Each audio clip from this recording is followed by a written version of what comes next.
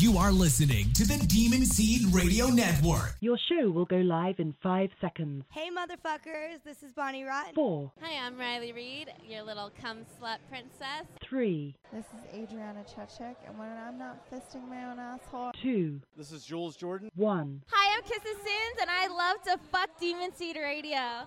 Warning. This program contains explicit adult material and should only be listened to by consenting, responsible adults 18 years of age or older. If you have come across this broadcast and are not old enough to buy a pack of cigarettes, then turn the dial now. Or at least find a decent pair of headphones. I don't really care. You're listening to the filthiest 2 hours on the radio, on the only station that could contain them. Broadcasting from deep inside Demon Seed headquarters, you're listening to Demon Seed Radio, live. All right, ladies and gentlemen, welcome back to another episode of Demon Seed Radio. I, of course, am your host, Bobby Genital, joined by the one and only Ms. Whitney Morgan. Hi, everybody. From clear across the goddamn country, I'm back in L.A. Whitney is back in Orlando. How are you doing today? Tired. You're staring down... Huh? I was going to say, you're staring down the barrel of another fucking tropical storm, aren't you? Which already seems worse than the Category 5 hurricane. I know, right? That's how it always is. The tropical storms are always gnarly, and the hurricanes always just blow by. It's just taking a different path through the state this time, not just kind of hugging it, being an asshole. I wonder if it'll give Johnny and Draven an issue in Key West. Because that's... No, it's already passing through, like, the Miami area. Like, they're probably getting rain right now. Or I don't know if they've landed. I don't know what time they land, but they're probably going to get quite a bit of rain when they land. But... Right on. It's going to already pass through their area by the time they're in the Keys. Well, last week we were in Miami for Exotica Miami, which was an awesome show as always. Shout out to the Exotica crew for another successful show. But while we were doing that, Johnny, Good Luck, and the rest of the crew were holding it down back here at the fort. And now this week we flipped. They decided to go to Florida. Maybe they just wanted to get away from us. They're just like, we're going to go to Florida the complete opposite time that they're over there.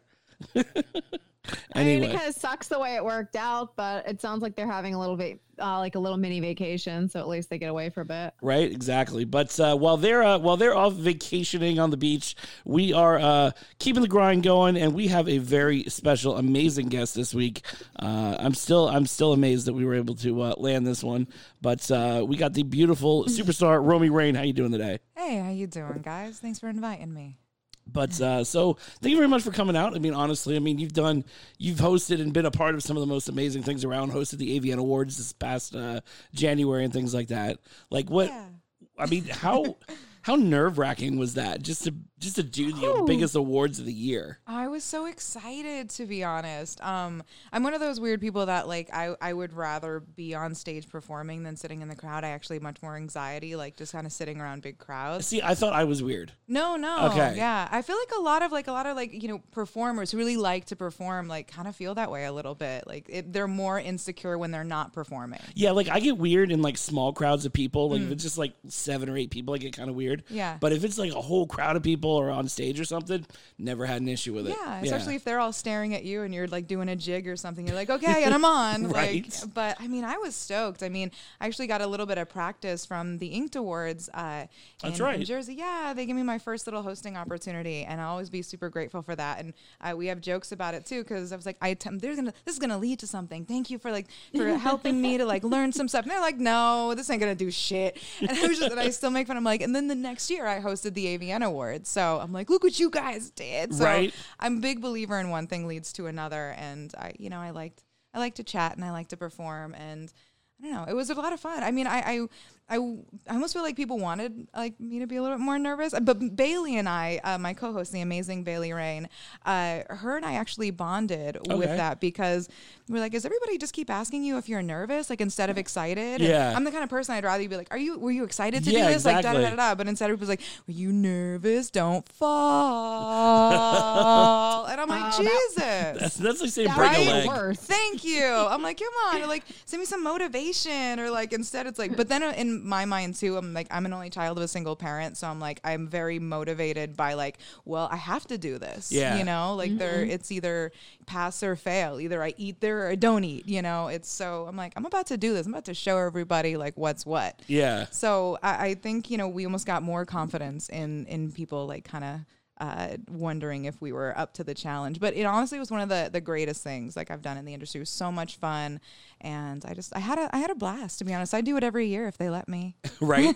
and sometimes I think when people do that, I think they project a little bit, like how they nervous they would be. Yeah, exactly. It's like they want to feel secure in the fact that they'd be batshit insane. Like, oh my God, I can't believe I'm about to do this. You know what I mean? Yeah, that's what so many people told me. Like, oh my God, I would freak out. I couldn't do it. I would have said no, blah, blah, blah, blah, blah. And I'm like, okay, well, I'll see you there. Like, that's why they didn't ask you. I mean, see, I don't want to be like an asshole.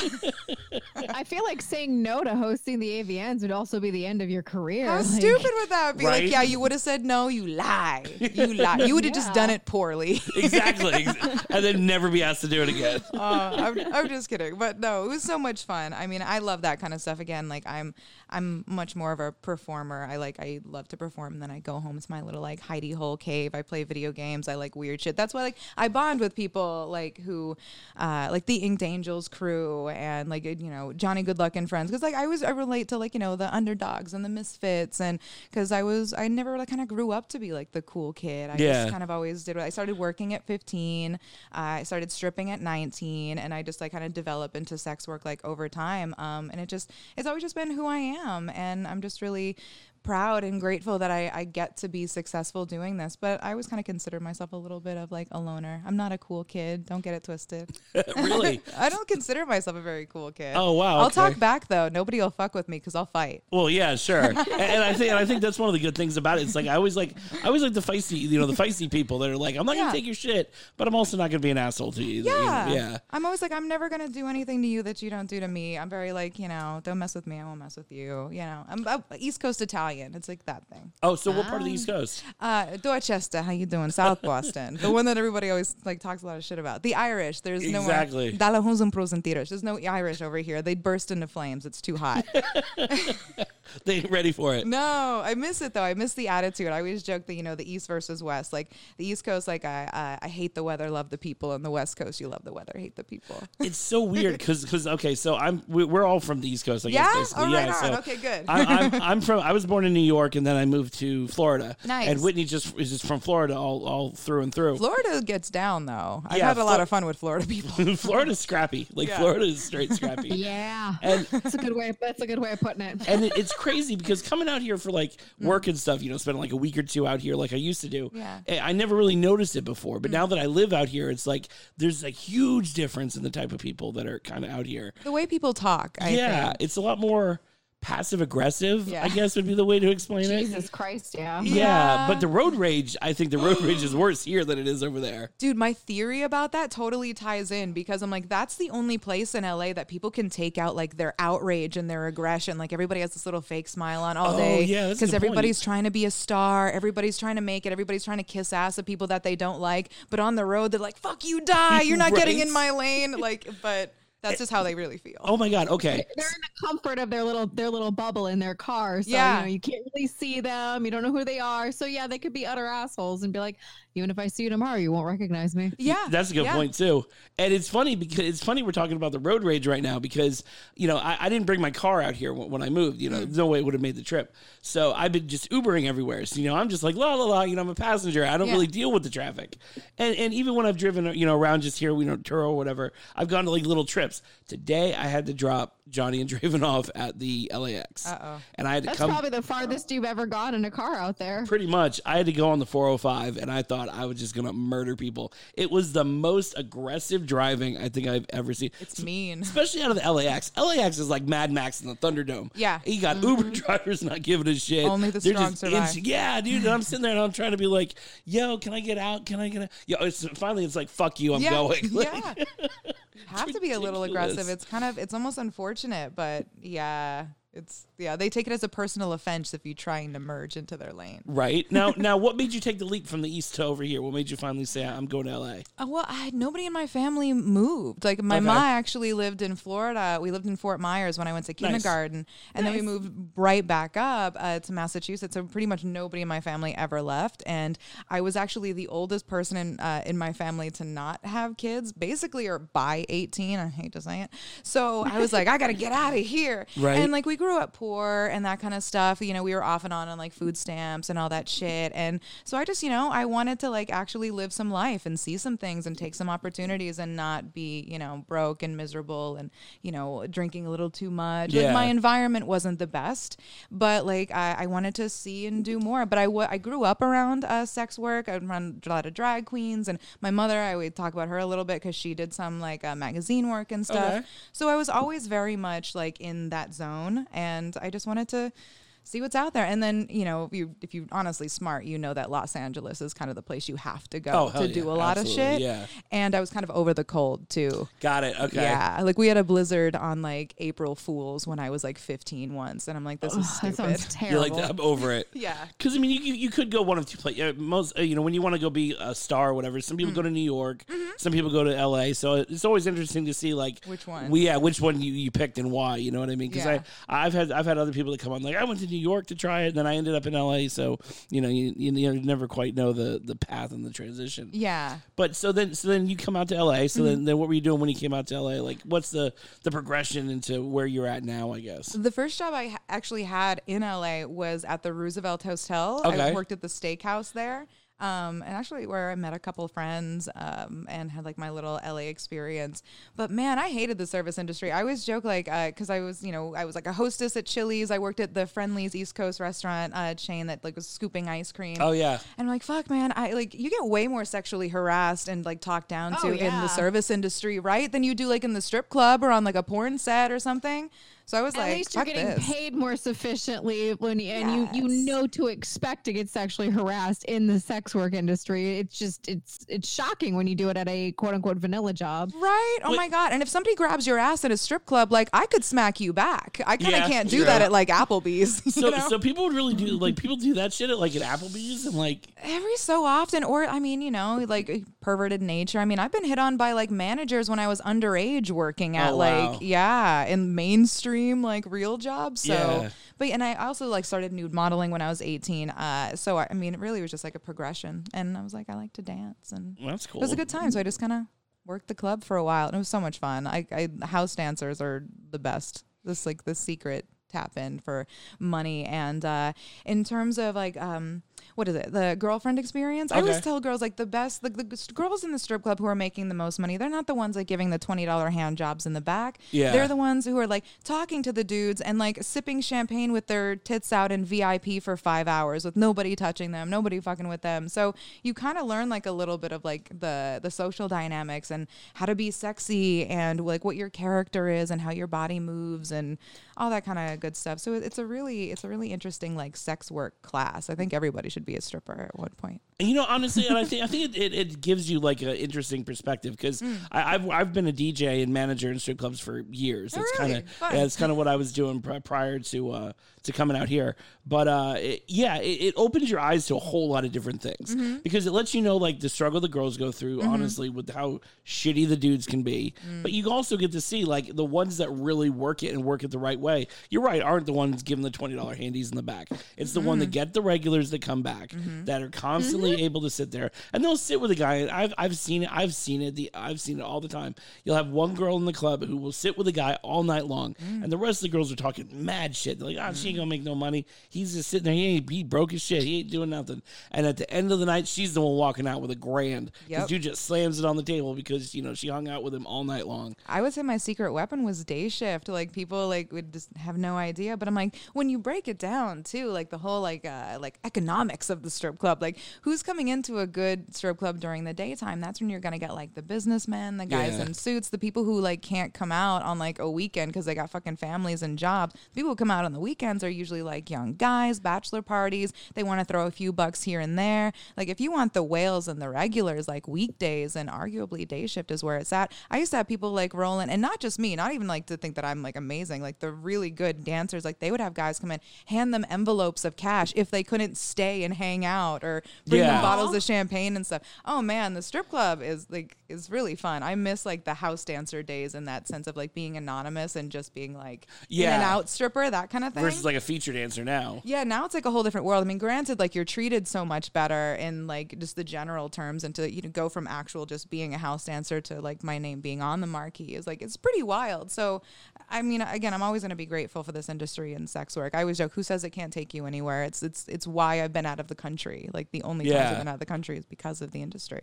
Now, do you feel, because there's been a little bit of a difference of opinion, I guess you could say, as far as the term sex worker goes. As to whether it's like, do you count like porn stars and things like that as sex workers the same as you would count an escort or as a stripper or things like that?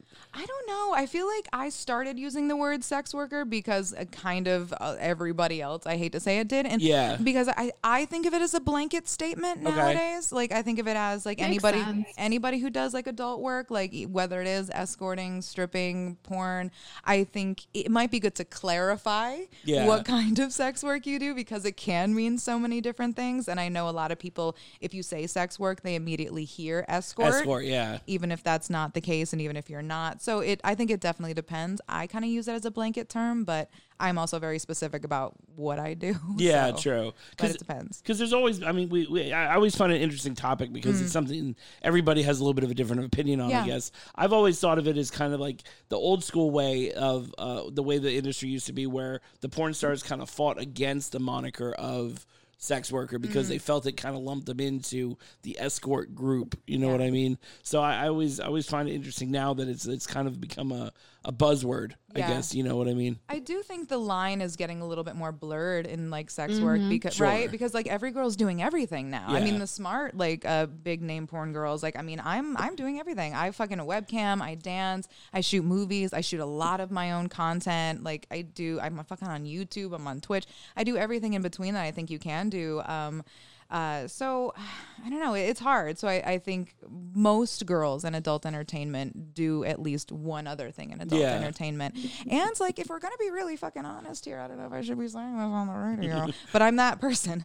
A lot of girls in the industry like are strippers and are escorts. Like, let's just be real. And most of them don't hide it anymore. Yeah, true. If you're really being like 5-10 years ago, it used to be super taboo for a girl in porn to say that she was an escort. Now they're advertising it on their own social media. So I think if we're really being blunt here, the line is blurred a lot more than some people may want to admit. That is true. And that's actually a really good point, because you're right. 5 or 10 years ago, it was like not spoken about. It was in like contracts, I heard. Channels. Yeah, exactly. And now it's just, now it's just like, oh, hey, I'm going to this town. I'm going to be in this town for these dates. Hit up this email. And exactly. And it's like no judgment. Like that's the whole thing. Like a lot of people are doing it, and it really is blurring the line. So I go back and forth. So yeah, I think.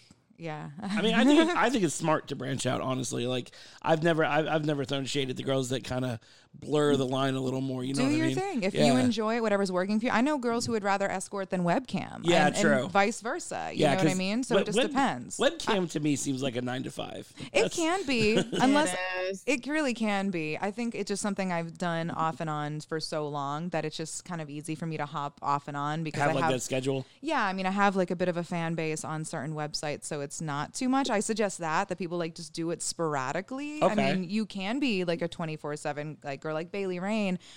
She's on webcam like full time, like 5 days a week, but she kills it. Yeah. And she has like, huge months where she'll like cam every single day. And she's like, well, that month that I'll cam every single day will essentially pay for like 6 more months. Like it just depends. Yeah. It works it if you work it, like every other thing, right? True. So, and now you mentioned that you do Twitch as well. So what do you do with Twitch? I mean, I just stream, and because I believe like promo is promo. Everything like leads to another thing. So I mean, I'm just talking and playing video games. Nice. I did like what was that game, Detroit Become Human? Oh yeah, okay. I played that all the way through. I did like a 12-hour live stream. Like I ordered awesome. Chinese food. Yeah, I like to make that kind of stuff in like a thing. So like I'm very interactive, but very, very chill and do my own thing. So yeah, I'm like, you do it all. Like, who knows where that can lead to? Now Twitch I've always found interesting because it's such a weird environment. You've got people that are very successful and supportive, but then there's like this weird group that don't like female gamers on Twitch itself. I turn off a lot of the comments and stuff. And there's like this crazy rule of like you can't show more than like 2 inches of cleavage. Yeah. There's literally That's crazy. Isn't that fucked up? It's very sexist, like if you really break it down. But it's very, because honestly it goes into like there's a lot of male streamers that were mad that girls with their boobs out would get so much attention. Yeah. But then it's like, dude, if your stream ain't that interesting and they'd rather look at some boobs, like whose fault is that? Yeah, there's nothing you can do about it. I mean, I literally have to like kind of wear something along the lines of a turtleneck when I do Wow. like streaming, so people don't get mad at me. I was gonna say, have you had any issues with the Twitch terms of service or Not whatever? really. I mean, I'll do like maybe something like this, and even that's kind of pushing it. But I'll also like kind of knock off like comments so that I don't really see them and I don't really respond to them. So mostly when I Twitch, it's like just me doing my thing, or if I'm with another performer gaming or something. Nice. Because I know Manuel Ferrara, he does his channel on there too. He makes some money too. Oh, really? He streams a decent amount, so he has like a pretty solid fan base. Yeah. Well, that's pretty cool. Yeah. I mean, it's always interesting to see how the branch out works, especially into the more mainstream things. I was just talking to Johnny Sins, and he says he makes a few grand a month just off of YouTube sponsorships. Really? So I mean, yeah, That's pretty tits. right? The smartest thing you can do is like just spread yourself around. Ha ha ha. But especially your little interests. Like he's big on fitness and diet and supplements. So like those kind of people are gonna sponsor him and look at him. And if he's like smart and advertising the right way, like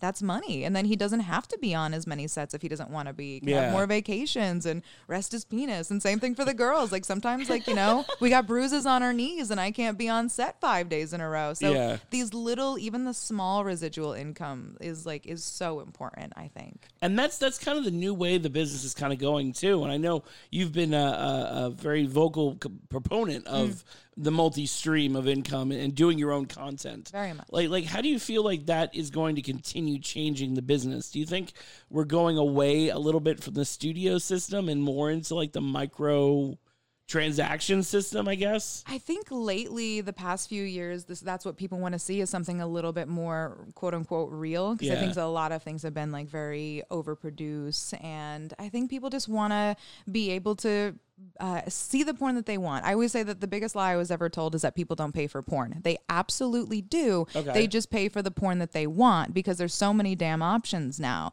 And now if they want something specific, they can come directly to like me or you personally for something that they want. So I think it's only getting better in terms of like the independent contractor sense of if you are smart and want to take initiative, like it's so great for us where our content is finally making the money that it really should have made. Like I know girls who had websites for other companies and networks years ago and were telling me that they were only making like a few $100s a month, which is absolutely insane for like, like these scenes that are making other people rich. So, I mean, I am definitely outspoken when it comes to like, because content is king and, we are the product and we deserve to be compensated fairly for it. And I think for a while I was very vocal about it because I felt like some of the industry was trying to discourage a lot of performers getting on that, even some agents and some directors, and that's not okay. Like these people are trying to eat, and because of things like OnlyFans and FanCentro, where people are like actually able to post when they want and connect with their fans when they want, and their fans are able to, pay them properly for the things that they're after. I think it saved people's lives. Like I've had like legitimate conversations with big name performers who have had contracts, been around for years, and said that they could barely pay their bills before shit like OnlyFans and shit the past couple of years. It's not fair. It's not okay, and it's really not.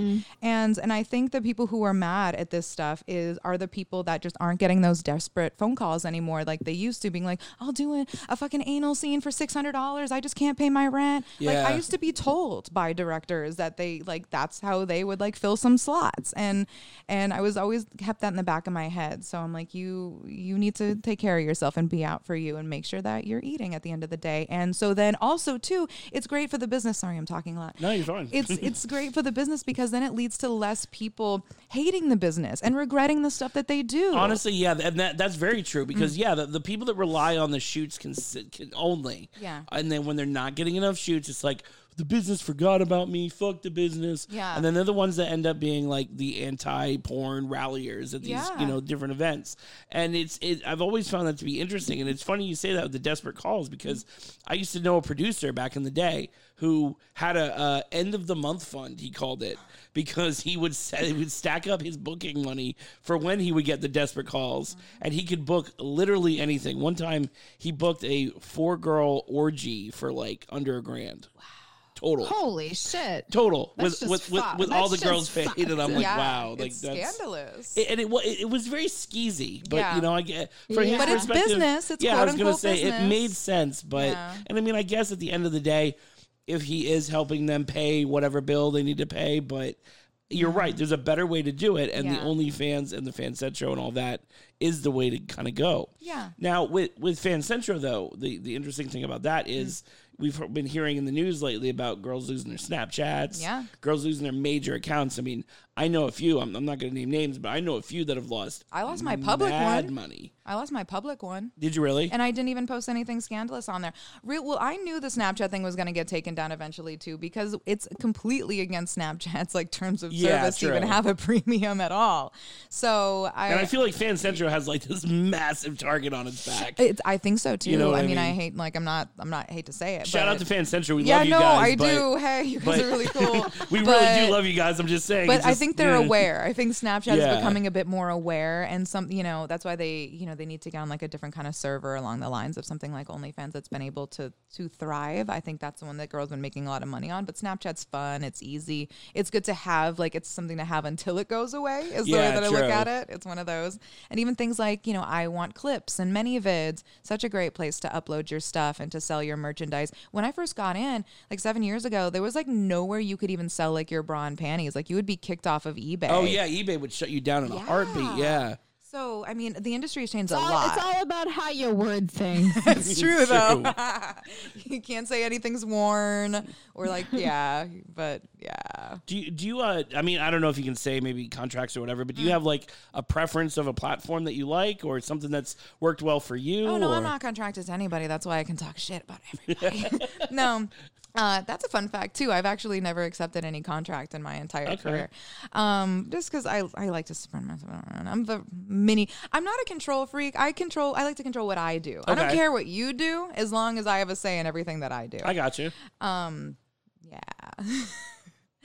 Sorry, what was the question? No, but basically, do you have like a platform that you prefer that's worked out well for you? Oh God, I mean, OnlyFans I think is amazing. ManyVids is so nice, and I like the people behind ManyVids, and I think they were some people that were really shaking it up a little bit too in terms of trying to give performers more options, because it was a big platform that we can sell our videos and our merchandise, and there's even like a little story thing that you can add, and they even added streaming, and they were like changing percentages every so month, be like, oh, some months you get an 80% payout or yada yada. So I think like it was very performer friendly, and I think they were one of the first ones who were really kind of making people a little nervous, I think in a good way, because when something good is happening and new things are invented, it only gets more and more and more. We're not going to go backwards in time. Like the iPhone isn't going to get worse. Yeah, true. So I think it kind of is just forcing people to be a little bit more on their game. And I remember you were saying earlier about like, is it going to be the end of studios? I don't think it's going to be the end of studios at all. I just think it's going to make, people have to get on their game a little more and care a little more and like clean their sets a little better and, pay their talent correctly and little things like that. But in terms of what I'm on ManyVids, I Want Clips. I have my own website, RomiRain.com, OnlyFans, FanCentro, YouTube, Twitch, I dance. I have a Fleshlight. I have residual income from my Fleshlight and my Kuru products. I'm like, the smartest thing you can do is like anything that can make you money while you sleep, do it. Absolutely. Do it. And the cool thing about ManyVids too, at least for the more mainstream part of the industry, is that it caters more to the mainstream, like more to the hardcore porn, where, shout out to Clips for Sale and I want Clips, because, they cater more to the fetish side of things. Yeah.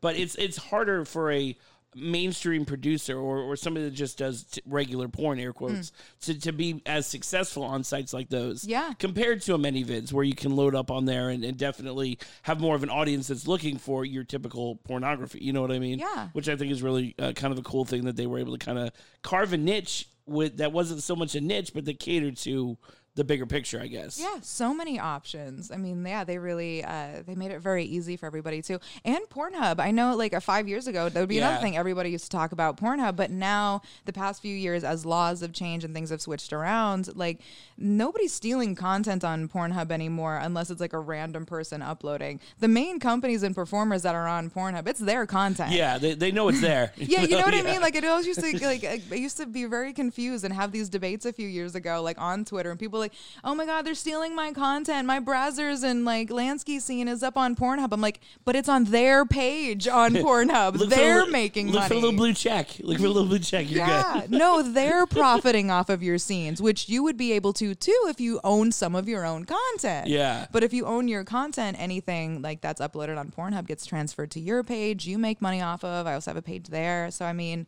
yeah, just, get on your shit, own your stuff. And they're basically becoming the adult YouTube, which is kind of an interesting concept. I think that's what they're going for. And we really needed that. Yeah. Because now they're letting you post things up there that isn't just sex. Like, it's like, you can even do, like, clothes stuff. So you can even start doing, like, almost like the silly videos that you see on YouTube. Yeah. But they keep getting demonetized on YouTube. Yeah. Like I watch a couple YouTube stars that actually, one girl even posted on her YouTube page that she was thinking about opening up a Pornhub page. Mm-hmm. And she was like, before you get too excited. But it was basically going to be the typical things that she posted on YouTube. Yeah. But that they pulled down or they said no monetization and shit like that. Because you can't even talk about sex or the industry on YouTube. Like I've gotten like travel vlogs demonetized. So I'll just, do the same thing. Yeah. Post them also on YouTube and just add like a little bit more sexy footage and stuff like that, and then there you go. Yeah, it's crazy. And I mean, I was thrown in YouTube jail because we had a video of a guy getting kicked in the nuts for 20 minutes, and I'm sitting there. I mean, you knew that was gonna get kicked off. Come on. See, I was annoyed about that one specifically because if you go on YouTube and everybody goes down a YouTube hole where it's the middle of the night, you're watching random shit. Next thing you know, you're watching a million videos of something you had no intention of. Yeah. And if you go on there and you type in kicked in the balls, there's millions of videos of like dudes just getting kicked in the balls. So why are those okay and our video wasn't? They said it was because it was 30 minutes of just this guy getting kicked in the balls compared to like a minute clip here and there. I don't know. I still call bullshit. Yeah, it's probably your affiliation. They do care about your affiliation. Exactly. They do. Yeah. They put two and two together. They saw other things going on the side, and they're like, "Oh, this is for adult activities. Gotcha. This wasn't just for a laugh." Mm-hmm. They'll even check certain keywords on YouTube as well. Like they'll flag certain keywords. Like so, if it's like adult or adult entertainment or XXX or like something like that, or. Well, that's the same with Instagram now. You have to be super careful with your keywords. Yep. I know people are getting burned off of literally just the keywords. Gotta be you can post a picture of a puppy. No! You can post a picture of like a puppy, and it'd be perfectly fine. One of my last posts was food that I made. Oh, what was the keyword that got you? Who the hell? Probably food porn. Oh yeah, probably. Maybe. Yeah, they'll get you on that one. Anything like I always have to be careful. I used to do. When we would do the promo for the show, I used to do like #adult, #star. I don't do that anymore. And now it's just an issue. It's ridiculous. Worth it. Yeah. It's crazy. Though, I mean, luckily, knock on wood, I did get verified legitimately on Instagram, which was pretty cool. Because for a while there was like this whole, like, you have to pay for it. Like, everybody was being solicited by, like, these creepers who, like, had quote-unquote friends at Instagram and only needed $3,000 and your ID and social security number and some blood. And I'm like, girl. A lock of your hair. Honestly. And then that sounds fishy. Right? And then sometimes they would get verified, and then sometimes they would get, like, their profile taken down soon after. Yeah. So there's all those little like conspiracy theory rumors that like they're getting your account verified just to get it like kicked off to get more money to get you reinstated again. Oh wow, yeah. So it was like this whole little swindly system that was going on Instagram for a while. So I do feel like, a little proud that I just woke up and like I didn't pay for it. So it is possible. So I tell people that too. So just try to like post legit. It took 7 years. I've had the same Instagram for 7 years. God damn. Congratulations. Yep. I know. Knock on wood. It did get actually deactivated once. It did. But I did get it back because I didn't post anything wrong. So I just like flooded them like crazy and like sent them like my business like shit. But yeah. So I do try to tell people, I'm like, just try to stay clean and try to stay legit. Like if you're if you're on the up and up, they might pay attention. Yeah, Who knows? exactly. Who knows? Or they might delete you. Who knows? I will say, after seeing the belly of the beast, and I went with APAG when they went out to that Instagram thing, when they went to the Instagram headquarters. How was that? Interesting. It was the most ridiculous thing I've ever seen in my whole life. It is a total police state. Oh, wow. In that whole little area. Like, so we get in this little like travel bus and we go out there and they have a set meeting, right? They have a set meeting to go talk to these people. And we were given the royal runaround through like 5 different parking garages, right? So then finally we dropped them off with the people going to the meeting, Alana Evans and the rest of her crew. Yeah. They were going through there. So we dropped them off at their little area. We are supposed to set up and find a spot to set up for the actual protest in case shit goes south in the actual meeting. Yeah. So we dropped them off. We're still driving around. We're directed to other different parking areas, and we end up getting stopped in the middle of the parking garage by like 9 different security guards. Oh, wow. And they're like swarming and all kinds of stuff, trying to confuse people, trying to freak people out. Yeah. Finally, we get escorted off the property, driven a mile away, right? And we have to park in this like Starbucks parking lot while we wait for the rest of them. We have like 2 cops like circling the Starbucks, making sure we don't try to go back into the Instagram like compound. It was ridiculous. That fucking helicopter followed us on the highway back with like, and we weren't just being paranoid. There was a spotlight on us as we're going. And then when we got off the exit to go back towards, I forget wherever it was, that spotlight went and the helicopter turned right away. We're like, that was for us. That wasn't just us being weird. That was for us. There's a lot of money in like some of these like companies, man. Like, and I'm like, at the same time, I'm also, I feel like, smart enough to know that Instagram don't give a fuck about us. Like, honestly, dude, like, what is like, I see people like screaming about it on like Twitter and stuff. I'm like, but at the same time, it's their fucking website. If they decide to kick us all off because they want to, they technically can. Yeah, even if it's fucked up and wrong, like, it's their website. Like, what can I really do at the end of the day? Like, I've always wondered. I mean, like Pornhub is kind of coming and being the YouTube. I wonder why somebody doesn't just like. I mean, I don't know. There's got to be a similar like an adult API. Instagram. Yeah, there's got to be a similar API out there that works as close to Instagram as you can legally. You know what I mean? So that way, if you go pick up this new program, you're like, okay, I know how this works just instinctively. And maybe just something that has a better terms of service. I think that's the future. I do think that'll happen eventually. Maybe not like the Wild West that Twitter used to be, but, you know, like, I can't open my Twitter in public. I enjoyed that Wild West. I don't mind Twitter. I like Twitter. I think Twitter's very valuable to have. I mean, like, Instagram's great for, like, photos and basic promotion, but, like, Twitter is great if you actually have something to say or, you know, want to communicate with people and spread some word and help people out. So I'm grateful for it. No, do you think Twitter has kind of like changed the business in like a negative way, like as far as like bullying and as far as things like that goes? I mean, there's some people that think like Twitter is a little bit of a double-edged sword. Yes and no. You don't really hear of Instagram bullying. Yeah, well, I mean, because they have to comment under each other's pictures. I've seen that happen, though, really? So let's not act like that doesn't happen. For okay. Sure. But then it'll usually migrate onto Twitter because that's where people can write all the words. That's true, yeah. On Instagram, it's usually somebody writes like a paragraph and posts it on their story, and it's like, that's just stupid. But I mean, yes and no. I'm very firm in the belief that to an extent, Twitter in particular has made the industry safer for performers. Okay.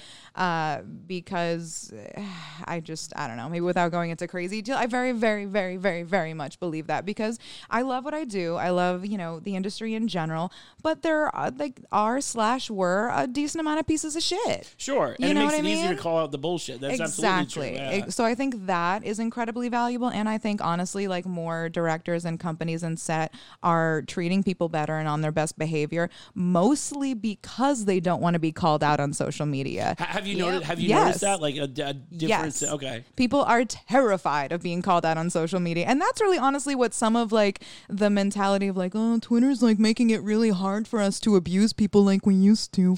Like, honestly, that's what I hear a lot of times from these guys. Like, I mean, and not in exactly those words, but in some kind of those words. That. Yeah, exactly. A little bit, because I'm like, yeah, I'm like people like who say like they're so afraid of being Me Too, and I'm like, what did you do that makes you so afraid? Right. Be a normal individual and you'll be fine. Yeah. Honestly, like, because there are very few people that are legitimately accused of saying and doing things that they didn't do. You know, I mean, it happens, but like if, 5, 10, 20 people all have a very similar story about you. Where there's smoke, there's fire. Legit. So I feel that way. I honestly think, it's made the industry a little safer. And like there's always going to be a little bit of bullying, but like it's nowadays we at least have to act like we don't like bullying. So it'll be nipped in the bud a little faster, I think. Like now bullying is a very bad word, where I would even like openly say like 5 years ago it was considered a lot cooler to be an asshole to each other on Twitter. Yeah, honestly, I mean, I remember some of the all-time, Twitter fights. I mean, and I'll admit, when a Twitter fight breaks out, I'm the first one to be on Twitter and be like, all right, whose thread am I following? Yeah, I mean, we're watching. Yeah. I mean, I think that's part of the reason why it's so popular. It's like, oh, no, I don't like you. You're going on mute. Like, like that type of thing, Who's right, who's wrong? Yeah, exactly. Yeah. But, I mean, I wonder if people are being bullied more now just as societal goes, or are we just more aware of it now? And I that's what I struggle with. Like, did Twitter make it to where people are getting bullied more, or do we just know about it now? I think we just know about it now more. This done been the universe. Like when girls talk about like sexual harassment and stuff, and some guys are like, oh my God, some guys yelled at you on the street. I'm like, every single woman in the world has been yelled at on the street, like when they were a child. Yeah. So, I mean, I don't know. I just think it's made us a lot more aware. I think, but it also, of course, when there's a microphone or like, what is it, a soapbox? A lot of people love jumping on a soapbox too. Yeah. So it's going to definitely breed a lot more preachers who like, I have something to say, I deserve to be heard, my opinion matters more than yours. The social justice warrior. Yeah, that's what Twitter's about. Like, respect my opinion, but yours is stupid. Yeah, exactly. So I think that's a thing on Twitter too. That happens a lot. Yeah. I mean, I got to say though, that's very true though, because me and Whitney have had conversations on the air before. We were somewhere, we were in the same exact place, and she brought something up to me, and I was like, I didn't notice that. I went, what the hell? Because I'm terrible. I don't really notice my surroundings. I'm just like, la, la, la, I'm just walking around. And then she pointed out, she's like, well, when you're a girl and you're by yourself most of the time, you have to look around and notice things when you're walking around with your keys and your fucking knuckles. You know what I mean? And it you acted like, well, why can't you go to Walmart at 2 o'clock in the morning? I don't want to end up in somebody's trunk. Yeah. I was like, but I was like, that's the best time to go to Walmart. Nobody's around. She's like, yeah, guys, like, I can go there shirtless with no shoes on and nobody will say anything to me. I'm like, it must be nice. Right? And but it hit me like a truck. I was like, wow, fuck me, you're right. Yeah, like, holy shit. Like, and I guess as somebody who's never like, I mean, I've never catcalled somebody on the streets, so it doesn't really liar. dawn. Oh yeah, right. We appreciate that. Right. It doesn't dawn on me that like, wow, fuck that you can't go to Walmart at 2 a.m. by yourself. That's probably not the greatest idea in the world. Yeah. Like it's a weird thing, you know what I mean? And it's hard like either way, because like I always call it was like the good guy trope, like when it comes to like people, and it's like people can be like, oh come on, they're such a good guy, give them a chance. You don't know until you know, like until they beat you. You don't know if they're gonna beat you, right? And then they like they act like a fucking fool. And if then they're wearing a fedora, though, they're probably going to. See, exactly. And then when they act a fool, they're gonna be like, "See, he was wearing a fedora. You should have known. Why would you give a guy with a fedora a chance?" Exactly. So it's like I look at that way. The same thing with like the girl stuff. It goes both ways. So it's like on one hand, it's like, well, obviously, and on the other hand, it's like, come on. Yeah, true. So it's he hard. tipped his fedora and said, "Milady, you're gonna end up in a trunk." Better safe than sorry. But then somebody's gonna be like, "Milady, ma'am." Yeah, exactly. But see, somebody be like, "Oh, come on, you're just trying to be nice." But then, and then you end up in a trunk, and then what are you gonna do then? So I always feel like if you have to tell people that you're nice, you're probably you're probably serial killer. Probably not. Like, why are you scared? I'm such a nice guy. Right? It's like, whoa. 3 out of 4 wives disagree. Take this drink that nobody has seen. It's like, come on, that's fucking ridiculous. But but so I don't know. So I think Twitter is just it's made everybody. It's a lot more vocal and good and bad ways. Yeah, but true. I mean, does nobody remember MySpace? I remember the bullying on MySpace to be ridiculous. MySpace was great. I don't know. Most of us were in like middle school and shit when MySpace bullying was around. Like, were we? It was high school. Yeah, I guess it might have been high school. Yeah, I guess it had to have been high school, I guess, because I didn't really get the internet until like end of middle school. So yeah, that's true. Maybe I'm just trying to make myself seem younger. That top 8 that caused some problems. Dude, the top 8 was no joke. Yeah. Like if you had to be careful. Like I remember I decided because so many people were bitching that my top 3 were going to be celebrities. I'm just like, y'all can't compete with celebrities, so fuck you guys. Keep Tom up there. Yeah, everybody. Tom's always there. I wonder what happened to Tom. I think he's rich, right? You think so? Yeah, made his money and got the fuck out. That's the smartest thing I think any like businessman can do. You don't think he's hiding under one of the overpasses on the 101? Like, I mean, maybe. I used to have so many friends. Breaking Bad style, he Zuckerberg. sold his stock. Yeah, you don't know. Like he just sold it all too fast. Or like Blair Witch style, like the Blair Witch Project movie that always like is such an interesting like thing to me. You know about that, right? Where one took the $1,000 paycheck and the others like took a percentage of whatever the movie made, and the movie fucking exploded and they're millionaires. Yeah. And the other one just like, well, you got your grand. Yeah. It's like, sorry about your luck. Imagine being the guy who took the grand, but you don't know. Right? Like, yeah. I mean, $1,000 or 15% of nothing. You know what I mean? But then it's like, fuck. You know, choices. Yeah. Well, the funny thing about that, remember that was done in UCF, right? The University of Central Florida. It was a bunch of people. Was it? Yeah, it was the people who directed that went to University of Central Florida, which was 20 miles away from where we were, and that was such a huge story when that came out. But yeah, I remember that the guy took like $1 grand, and now they even interviewed him like at the 10-year anniversary or something, and he's like, that was one of the stupidest things I think I've ever done. But I think he renegotiated the deal when it went to DVD.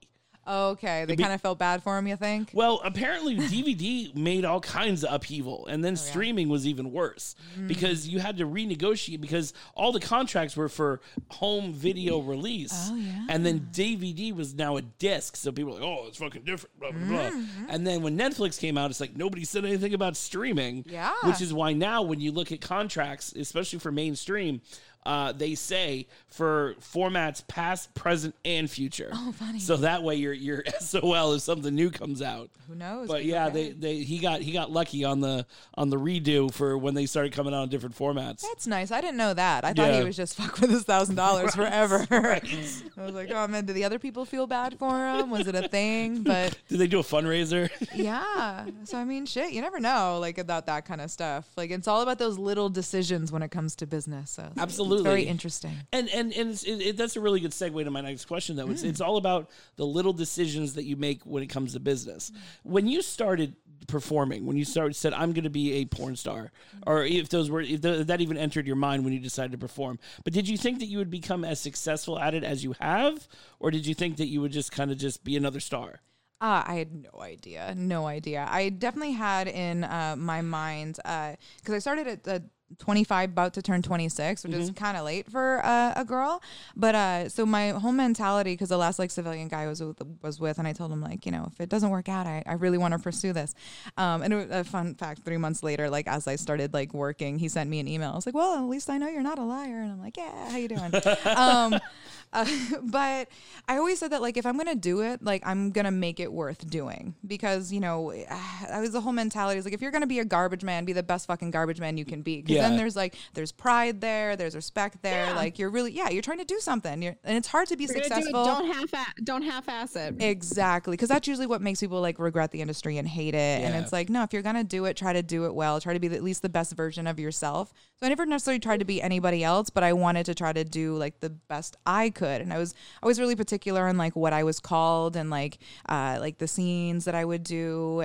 So I mean, I was always really particular. I was early on, it wasn't very popular to have a list, but I've always been one of those people. I always need to know like who I'm working with, and like and so I can like approve and feel good about it. And it's a very kind of mental thing too. So I cover everything beforehand, and then when I'm on set, I just want to relax and be sexual and be free. But yeah, I was very particular. I like, unless it's like a very specific thing, if I'm playing a character, I always like, I don't like being told how to look. Okay. Like when people, because I always like, I love my nails and stuff, and I'm like, unless somebody really like has a particular preference, I love like color options. Like, give me themes. But if somebody's like, okay, we hate your nails, chop them off. We want like French tip. Okay, we don't like we don't like tattoos. Yeah, we don't like tattoos. If we're gonna cover all of your tattoos, blah blah blah. So like little things like that, and like and anything against this term. I don't really mind it as much now, obviously. But like when I was 25, they're like, oh, could you mind doing like MILF stuff and like working with guys that are like exactly your age, if not older? And I feel like they wanted to try to pigeonhole me a little bit into like angry tattooed MILF, like fucking all the little boys. And I was very against that. I'm like, I want to be a grown woman. Like I'm 25. Like, can I just be a grown woman and like just be sexual and like fuck who I want to fuck and do what I want to do? So I was very steadfast on things that I wanted to do and like how I felt about myself, even though I didn't have anything in particular in mind. I just always did what felt right and not right. And I'm kind of like a little bit of a loner homebody, so like the partying never appealed to me, and I was like doing bottle service and stripping beforehand. So when people are like, oh my god, I have vodka and Molly, I'm like, oh my god, been there, done that. You're like, oh my god, you're so cool. Like, oh my god, because it's so hard for a slutty girl to get vodka and Molly. Yeah, exactly. Get out of here. Rude. Who do you think I am? That's where I get bougie there. Yeah, honestly, like you think I need that shit? So yeah, I mean, I just kind of minded my P's and Q's, and I just stayed out of trouble. I think it's why I did well in like the strip club. I would show up on time, not drink, and leave. I'm a bit of a weed smoker though, but that's like the most I do. I'm a lazy stoner. but yeah, so I hold very firm on certain things. For a minute, like earlier on, like my older agents were like, well, you don't want to like be called a diva. I'm like, why? Because like I care about what penises are inside of me and what I'm called on a DVD. Right. Like there's one relatively major company that won't work with me or won't hire me anymore for the past few years because like they like lied to me about like what the DVD title was going to be. Oh shit. And I was like, well, I'm not okay with like these certain words and these kind of phrasing. And they're like, okay, no problem. We want you on the cover, so we want you to be happy. Cover comes out, says something not okay, something I didn't agree with. And then I called my agent who called them. And apparently this company, and again, this is like a few years ago before people could be called out or they were afraid and all that, before the Me Too era and all that. And it was like, apparently they said to two different ones of my agents, like, oh, well, she signed paperwork. We can call her whatever the fuck we want to call her. Oh, wow. And I was like, that was the attitude. Wow. Yes, apparently that was almost verbatim what they said. And I'm like, fuck that and fuck them. So I kind of called them out. I just said it wasn't cool. And apparently like this company has a few issues with a lot of girls. So it's little things like that. Like, there is absolutely no reason that you should be disrespecting me. Yeah. I'm a grown woman, like giving my body to this industry. And I'm like, my job is to have the sex people wish that they could have. Like, don't try to like completely like dull my shine and my fantasy. And like, if you're hiring me, hire me. Yeah. Or else don't hire me. So yes and no. So I've had like little moments like that, or, certain companies that don't like, tattoos or nails. And it's like, well, we'll hire her if she like completely changes everything about her. And then, where's our brand and yada, yada. At that point, because it's no longer your image. Thank you. I mean, especially after a certain amount of time, like everybody wants to talk about their image and brand, but like we're out here cultivating other people's images and brands. So at least like to an extent, keep in the back of your mind, like, what does that mean to you? Yeah. Because if you're not yourself anymore and you don't feel good about the way that you look or how you're being represented, then you are not a brand. Like, it's true, honestly. So I don't know. So I just was always very much that. And again, like only child, single parent, really, really stubborn kind of thing, I guess.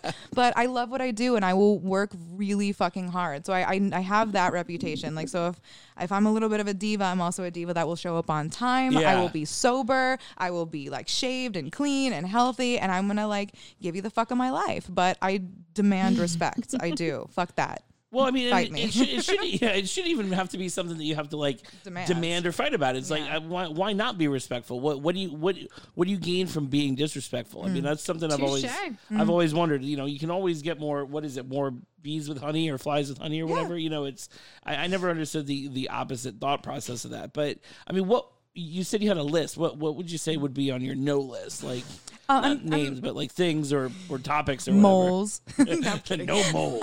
I mean, I've heard of funny little stuff like that, but no, I'm very much an attitude person. I really am. Like, if they're easygoing and chill and, you know, a good reputation, like the same thing with me. If they like are known for showing up, being clean and healthy, and can do their job, I'm in. Yeah. Though, if we're being really honest, there's not as many people in the industry who like do that. Who do their jobs. This is a term porn star time for a reason. Thank you. No, yeah. And just, you know, being, you know, professional and like healthy and like on their game. It's, you know, and I tell girls too when they talk about scenes and, you know, there's a lot of girls like, oh, you know, I did these scenes and I'm not crazy happy about them. And I'm like, look, it is a lot more important if we're talking about career and longevity for you to do scenes that you're happy with and where you're comfortable. So like you would rather have like 5 really amazing scenes to promote than 10 mediocre ones. True. Because those are going to work against you, I think. Yeah. So definitely. Yeah, thank you. Especially when it comes to like body of work and you know, Hall of Fame time, you know, that sort of thing. Especially for a girl, you know, like how you promote yourself and how good you look in your scenes, like and how good the action is in the scene really does matter. So I do think, you know, partners do matter. I'm not one of those people that thinks like anybody can be slammed together and 2 girls that like have beef should like be forced to work together. I'm like, that doesn't work, you guys. Unless there's a cage and some mud, that could work. If it was one of those aggressive scenes, sure, but Jello. Yeah. Right. Or otherwise, it's just going to be a 3-way where 2 girls are fighting over the dick, which can be hot. Right. But it, again, has to be a certain theme. Or they just start fighting, forget the dick, and then you're like, what's going on? And the guy's just over there jerking off in the corner, but he's into it, so it's fine. Or he's crying. One of the 2. Ooh, sometimes we like that. But yeah, it's more of an attitude thing. Like if you're known to be like a jerk or a bully or, you know, can't do your job, and that's pretty much it. I'm pretty easygoing. I'm just in particular. But there are, you know, some people that you don't want to work with. And then as far as like types of scenes, like is there any scenes that you haven't shot that you want to shoot, or any scenes that you're just not going to shoot at any point in your career because it's not your jam? Or I don't know. Never say never. I mean, well, if we're talking about really extreme stuff, like stuff that's like borderline illegal, you know, like certain bodily fluid. No. Yeah, no bodily fluids. I'm a little, no. So anybody out there who is waiting for the Roaming Rain Donkey Show, I'm sorry. You're gonna keep waiting. But you know, who knows, you know? And like, I know it's like things are big in Prague and stuff that aren't big here. I like that attitude. Yeah, I mean, I don't know where my head's gonna be at, and like I'm weird and creative, so something, who knows what could happen, but yeah, I mean, I've always thought of like little like weird themes. Like if I was gonna do like a full on actual gangbang, I would want it to be really something kind of funny, like, you know, an alien abduction thing. Oh, that'd be kind of like cool. I want spotlights in the woods and a bunch of people, and like they're either in mass and you just don't see their face, and there's a bunch of people. I think that would be really fun. But I don't know. I mean, I've definitely done like DP, airtight, group scene. Those don't technically count as a gangbang, but people are always like, they think of gangbangs as like double anal, double vaginal kind of stuff. Yeah, I've true. never done the DVDA style. Yeah. That's a little much. Though I hear from a lot of girls from what they say, like there's only so much you can logistically fit in there, because where are the guys going to put all their legs? The guys are just like climbing all over each other. That's true. I mean, every time I see Violet Monroe, we're trying to set up to have her on the show. She did a quadruple penetration anal. Oh, like where does it go? And I want her to just come in here and I'm gonna have a whiteboard, and I'm like, I want you to draw a map. Want the demonstration. Smart. just explain. I don't even care about the sex act. I just need to know the positioning of each individual. The logistics, exactly. Like who goes first? How do we get in the third guy? Right. Like no, for real. It's like a fucked up Jenga. Like I want to know, and I'm like weird into logistics. And how do you do this fluidly too? Like, you know, there's got to be a lot of awkward bloopers where they're just like, well, our dicks bang together. You just can't fit anymore. Oh yeah, you can't be insecure about that. Well, yeah, I was going to say as male talent, you got to be a trooper to even do the DP. Yeah. But I can imagine if you're doing 4 in one hole, you got to be like best friends. Like I think you almost need to bring in crossover performers that are like. Well, there's usually the same guys who do a lot of those scenes, though, and I think that's why, like, they're so comfortable with each other. They're used to that shit. So that's why you see like the same 5 guys always in like in the good gangbangs and stuff. It's always like they're like dabbing beforehand, and then they're looking at each other more than the girl. right. That's always funny. It's got that Snapchat heart filter. Yeah, I mean, I've been on so many sets, so even if it's just a boy girl, where like like, you know, you have to hold like a weird position, and like one of the PAs will be holding like one of the guy's calves so he doesn't fall when he's fucking me. So, and then the director is like hovering over the guy's shoulders and hugging around him for POV. So it's a very interactive, close experience for the guys. You have to be very cool with each other. And a lot of people don't understand that, too. Yeah. A lot of people don't know how, like, up close and personal it really gets. Yeah, every guy thinks they can do porn until they realize that it's 10 other guys staring at you all day. What was that meme that goes around? It has Maestro standing on the couch, and he's right over the guy, but the guy's, like, basically got his head resting in Maestro's crotch while he's filming the POV. I forget who the girl was, but it just says, "Are you still okay with being a male porn star?" Yeah. There's one with Xander and Tony Rebus where it's like, "I support you, bruh." And it's just like Xander leaning back against Tony with a camera. That's awesome. Yeah, it's so true, though. It's very mind over matter for the guys, for sure. Right. You have to be a certain kind of guy. You really do. Now we mentioned crossovers before, and anybody who's not familiar, crossover is somebody who does gay and straight porn, I guess, as a male performer. Where do you stand on that? Do you have any preference as far as working with crossovers, or... I mean, I do care to know like what people are involved in, just so I can make like a real like informed decision. But I go really back and forth on that because, again, we're talking like earlier about like, the escorting stuff. Yeah. Like, I know a lot of guys who aren't that comfortable with like, working with girls who openly escort. So it becomes like this interesting like catch-22 amongst performers. Yeah. So it's like, and then if we're being honest too, like there's a lot of guys who have done something that is arguably crossover that are big name guys. Yeah. You know what I mean? Even if we don't necessarily know about it. So I don't know. I think it matters where their bread is buttered. Like, are they primarily here? Are they primarily there? Are they like hopping in and out for certain scenes? Are they trying to hide it? Yeah. I think it's worse when people are trying to hide what they're doing. I gotcha. But because they're more likely to take something lower key. Yeah. To keep that anonymity. And then just if you're keeping secrets, you just got to be careful with that in sex work. Like, it makes me nervous when people are keeping secrets about what they do sexually because I'm kind of giving them trust with my body. True. So really, that's really all it is. But again, it's like, it's kind of tricky because there's more crossovers than people realize or talk about. Yeah, even amongst performers, like they'll call out one person but not another, and I've noticed that too. And again, like there's that kind of arguable middle ground of like everybody's kind of out there doing a lot of shit right now. So I personally, where do you draw the line? Exactly. I'm sure everybody does something that someone else isn't okay with. Even if it's like a fucking like sex orgy party that I know happen every so often. But again, I'm lazy on my Saturday nights. I'm like, dude, you want me to go? It's like 10 o'clock. Okay, no. You're like, I'm if tired. Your orgy was at 5, maybe we could talk. I am a day orgy party, just to throw that out there. But nobody ever wants like a fucking pool party anymore. But for real, yeah. So it's hard for me to draw that line. I'm honestly like just a very case-by-case basis, personally. Right on. Yeah. And I almost think that might be the way to go on it instead of like just a blanket no for like a specific category. Because you're always going to make yourself out to be a little bit of a hypocrite or an idiot. But it happens a lot on Twitter. We make a lot of these definitive statements and then somebody like is like ... you've already worked with crossovers or something like that. You know what I mean?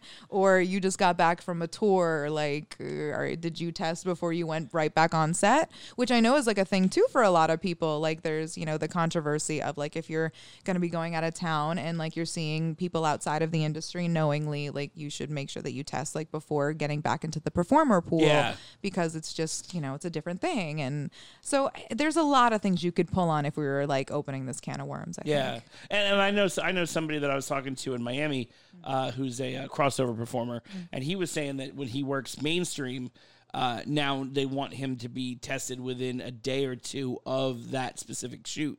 Which I think makes sense, honestly, because I said to him that he's like, I think that's discrimination. I'm like, no, I think you're still getting work, so I think you should just kind of look at it that way. You know what I mean? Like, it depends what you do and who for and who with. I mean, I know some girls in the industry who require a week test, or like if they're working with a new person, they want a new test. So I think it is very case by case, or it should be. I think that's the best way to look at it. personally. Now, what would you say? We have a lot of girls that come on the show that are new or newer. And what kind of advice would you give to somebody who might be listening on and thinking about getting into the business? What would be something that you would tell one of them? Don't take a lot of advice, because that's kind of like, I feel like if I would have taken a lot of like the advice I was given early on, I don't think I probably would be as successful. I mean, Okay. yeah. I mean, I even had like successful, like I remember a male performer who was like, I totally chill with, but I remember even him like years ago, like 5+ years ago, he's like, when I was like talking about like turning down certain things and yada yada, and he's like, well, you should just be taking the work. I mean, come on, like that's the smartest thing to do, is just like take the work, make your money, do your thing. And he's like, well, you just want to be Romy Rain. And I'm like, yeah, I do. I want people to like, again, why would I do this? Like, why do this just to regret it? Like, if I'm going to do this, like I don't want to be known as like, if I can control it, like I would like to be like, I would like to matter in this industry, right? You know, like, so but you have to make yourself matter in a way. You have to think that you matter. And if I were just like, yeah, whatever, fuck it, I'll do this, that for anyone and anything and for any rate, then I don't know. I really don't think I would be. I mean, I definitely wouldn't have this smart of a mouth. Right. So, I mean, I think like you just do what you want to do your research, and like come in with your own rules, because you can come in with your own set of rules. I want to do this. I don't want to do that. I want to look like this. I don't, it's actually a lot easier than, some people would want you to believe, especially now, especially the past like creating few your own years. content and everything. Yeah, and your own brand. And like there are people who like, these porn companies and directors and like promo people, they're stalking like, Instagram models, Instagrams. Yeah. So it really, if you have a fan base, if you're like, you should start Instagram before you even get into porn, if you can like control all that. Buy your domain name before you shoot your first scene. Like, so really there's much like control over your own shit as you can, like the absolute better, because they're going to be coming to you as an asset, like not the other way around. It's not as much of that like trickery anymore. You don't need to necessarily like bend to somebody else's will to be a star. You don't need to be on the casting couch anymore to be a star. And it used to be harder. There was only a handful of big names in porn like 10, 20 years ago. Nowadays, like some people don't like it because the line between like porn star, quote unquote, is like blurred, but now it gives more people an opportunity than they ever would have had. Like 10, 20 years ago, the Men in Black essentially decided who was like the star. Yeah. Like who got you the are the contract, one. Yes, exactly. Yeah. You are going to be the biggest name in porn. We are only going to promote you, and the rest of you guys aren't shit. Yeah. Like that's not the case anymore. And they all looked identical. Yeah.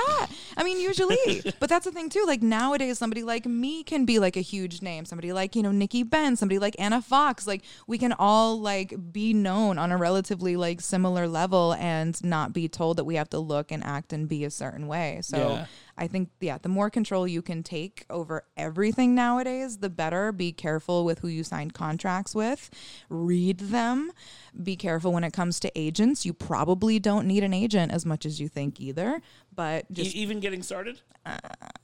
Debatable. Yeah.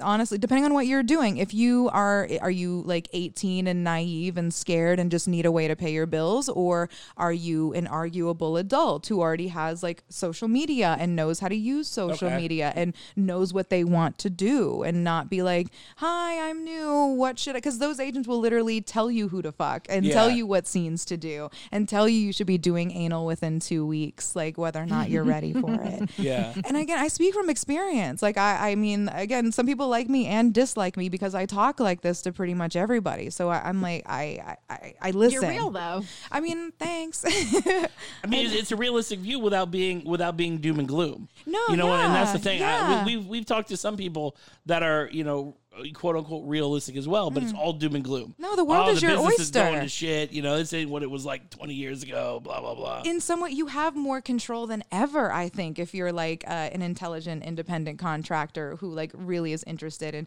shooting and like photography and like modeling and dancing, like that really is all at your fingertips, like so much more than ever before. So I think there's no better time to be a sex worker than now, of any variety. And you said something interesting too about doing anal within 2 weeks if you're not.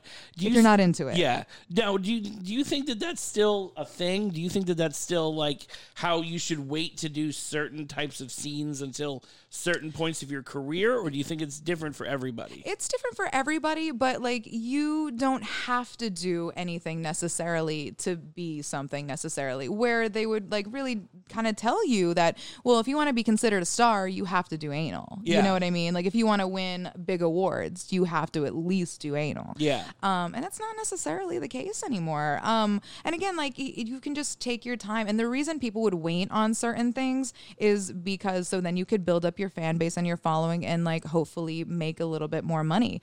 Because like I'll be honest, like I hear like certain things about like, you know, certain companies and certain agencies and certain directors who have deals with certain people and craptacular agencies to get girls to get girls is like first boy girl, their first anal. And I think there's something really scandalous and skeezy about like people making deals with people to get girls first anals and DPs and shit before they even get into the industry. Yeah. Like these are like, so they're trying to get girls to do certain things like because they already have deals and shit with other people. So that's not the girl's best interest necessarily. So I'm just very much in the whole make sure people that you're working with are out for your best interest and not theirs, because it's likely going to be theirs. Yeah, true. So like that's the only thing I keep in mind. And again, I speak from experience. I listen, I talk. So like I hear these things are happening. So I know for a fact that agencies and companies and directors have little like under the table deals to get firsts from people and girls, like if they can get it. So that's super interesting because that just made me question something. That, dun dun dun. Right? Yeah. That made me. This is another reason why you don't sign for a lot of people. You can just say anything. That's I'm not afraid. That's super interesting. When we go to commercial break, I'll run it past you what I was just thinking. Don't at me, y'all. Yeah, right. I just think that's interesting. Anyway, before we head to commercial break, Johnny and Draven have officially landed in Miami and are listening in. Oh God! Oh, kudos. Well, yeah, they were still on the plane last I checked, so you know they're letting all the other passengers listening to Demon Seed Radio and Romy Rain tonight. Hey, how you doing, everybody? What up, flight to Miami? Hope you guys have a good time and it's not raining too bad up, are you? Giving you some tips and tricks, right? All right, guys, you're listening to Demon Seed Radio. We are broadcasting live on the Demon Seed Radio Network with the super awesome, super beautiful Romy Rain. We're going to take a quick little commercial break. We will show some love to sponsors, and we'll be right back. You're listening to Demon Seed Radio on the Demon Seed Radio Network. My name is Dahlia Sky. And I'm Christina Rose. And you're listening to Demon Seed Radio. Daddy, Daddy, Daddy, buy me a car. Daddy, give me money for the mall. I promise to earn it like a good girl. Hi, guys. This is Miss Whitney Morgan from Demon Seed Radio. And if that gave you a rise in your Levi's, you should check out DesperatePleasures.com. They have thousands of scenes available with updates daily. The hottest taboo content on the market with sexy girls like Hope Harbor and so many others. If you want to pick up the hottest taboo DVDs, check out DesperatePleasures.EmpireStores.co. That's DesperatePleasures.EmpireStores.co for purchase and rentals as well. You can get titles like Daddy Touched Me There Too, Daddy Loves My Rosebud, Daddy's Butt Sluts, Daddy Made Me a Mommy Too, and so many more amazing titles from the fucked up mind of JW Ties. Check out DesperatePleasures.com today. Shipped in discreet packaging because Mommy doesn't have to know. Hey, this is Kendra Sunderland, the girl who got in trouble for masturbating in the library, and you're listening to Demon Seed Radio. Mwah. Guys, how many times have you been watching porn in the middle of the night and you have to answer that eternal question, what the fuck am I going to do with my jizz? Your questions have been answered by the fine folks at HappyEndingGlove.com, the creators of the first ever male masturbation glove that is both reusable or disposable. Simple and easy to use without the mess. Disposable, nothing to wash, or you can wash and reuse. Made from soft latex. Also, try the new Happy Ending Mitten, the new, soft, flushable product. Never scurry in the dark for another crusty old gym sock ever again. Best of all, each one comes with a loop packet and a wet nap.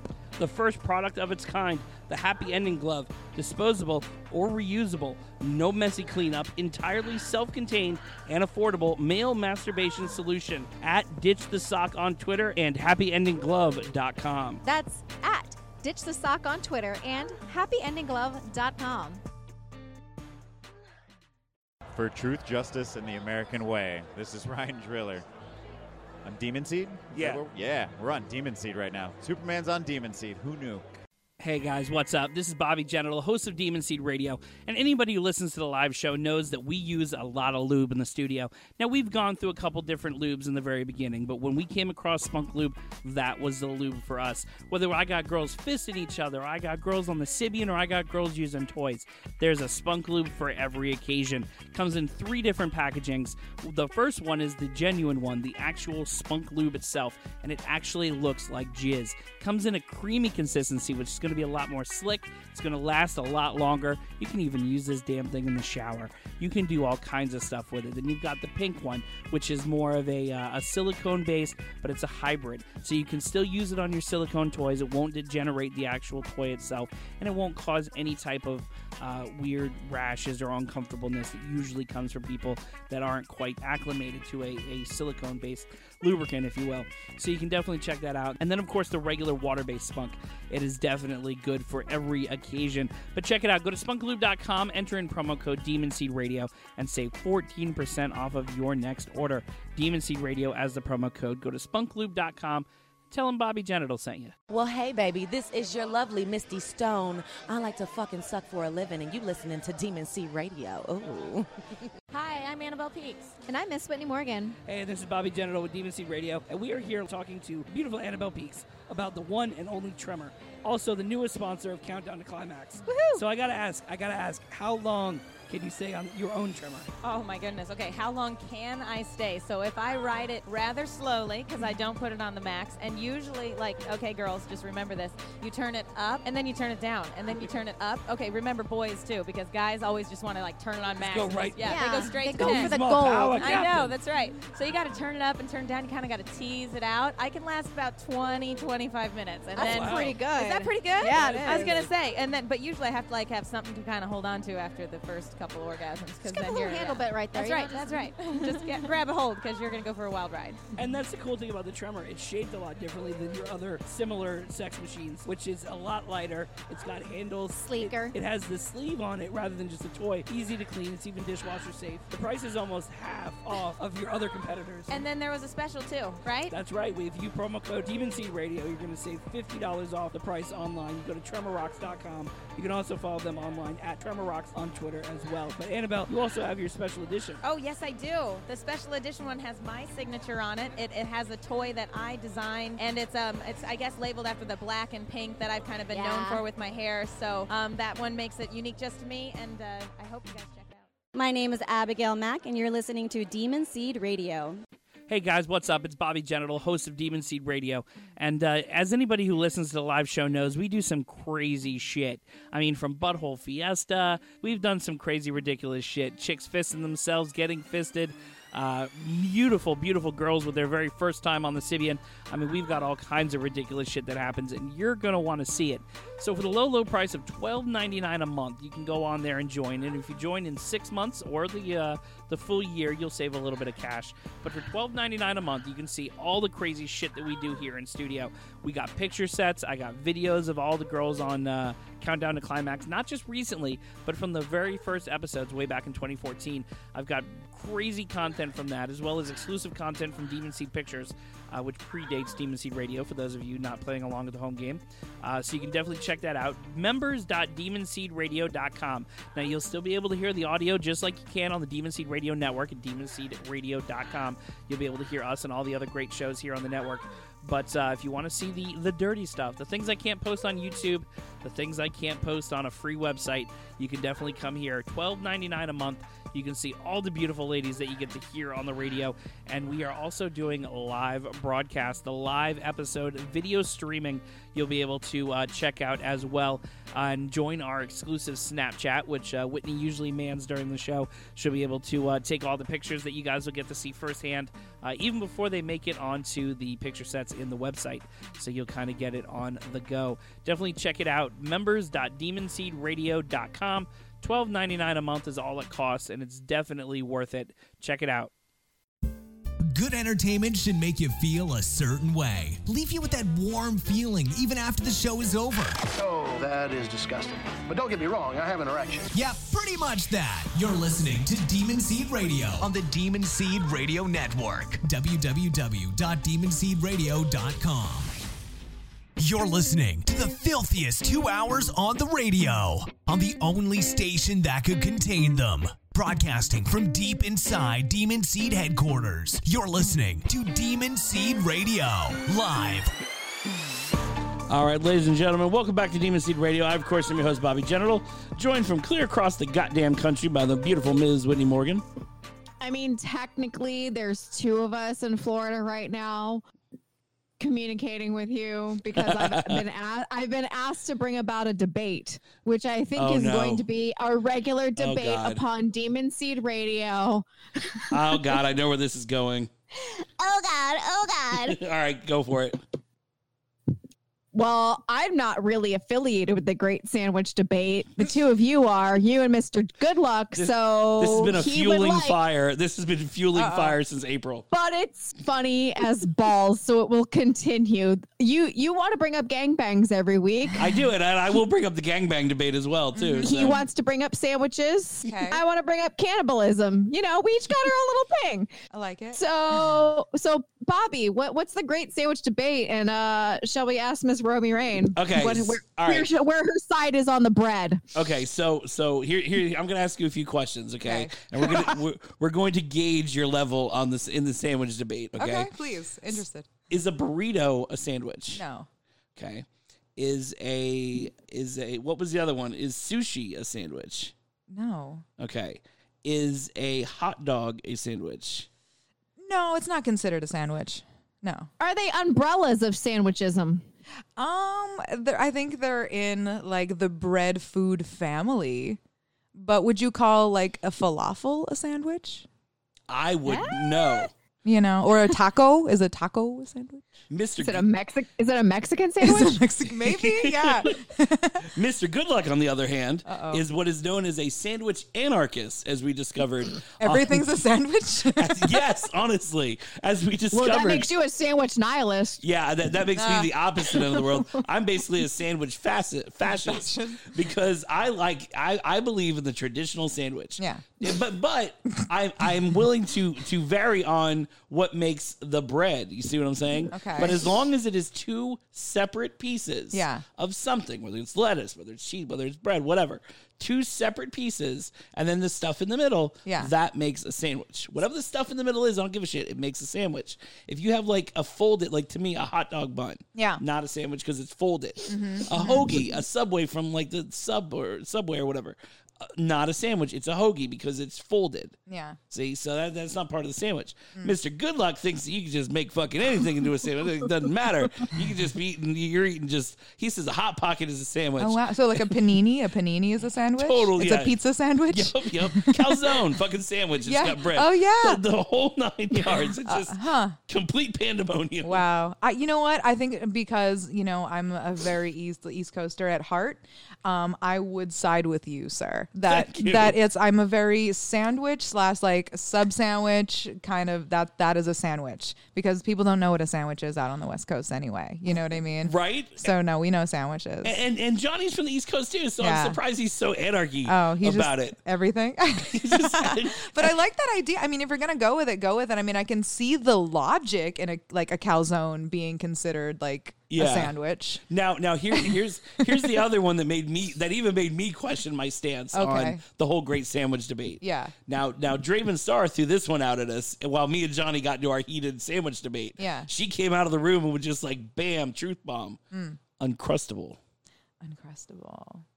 Oh, okay. But but a Pop-Tart essentially though. So is a Pop-Tart a sandwich? See now. What about like? What's the other one? Like that? Oh, the toaster strudel. Yeah, is a toaster strudel a sandwich? Is a jelly sandwich? Now we're just getting crazy. See, now we're just getting crazy. See, with the Pop-Tart, I would give you a Pop-Tart if you ripped all 4 corners off. Okay. And then it was literally 2 pieces of Pop-Tart and the filling. So filling has to be able to be like smushed out. Yeah, I could get with that. Like a s'more, I would call a sandwich. A s'more is a sandwich? No. Because I disagree. Because the graham wow, you're more of the traditionalist. You went super deep into this. I don't know. Is a sandwich if it's sweet? Because wouldn't a sandwich be a savory thing? Well, I guess peanut butter and jelly sandwiches. Well, no, because our gimmick was that it had to be bread filling. But like, what if you asked like your mother for a sandwich? Like, would she give you a s'more? No, that's a good point. You know what I mean? That would be tits. That is a good point. Right. Like, what do the older generations think? Because, we can say anything about anything. Like, but honestly, like, what does the toaster strudel identify as? That's the real question. I would say it's more of a pastry.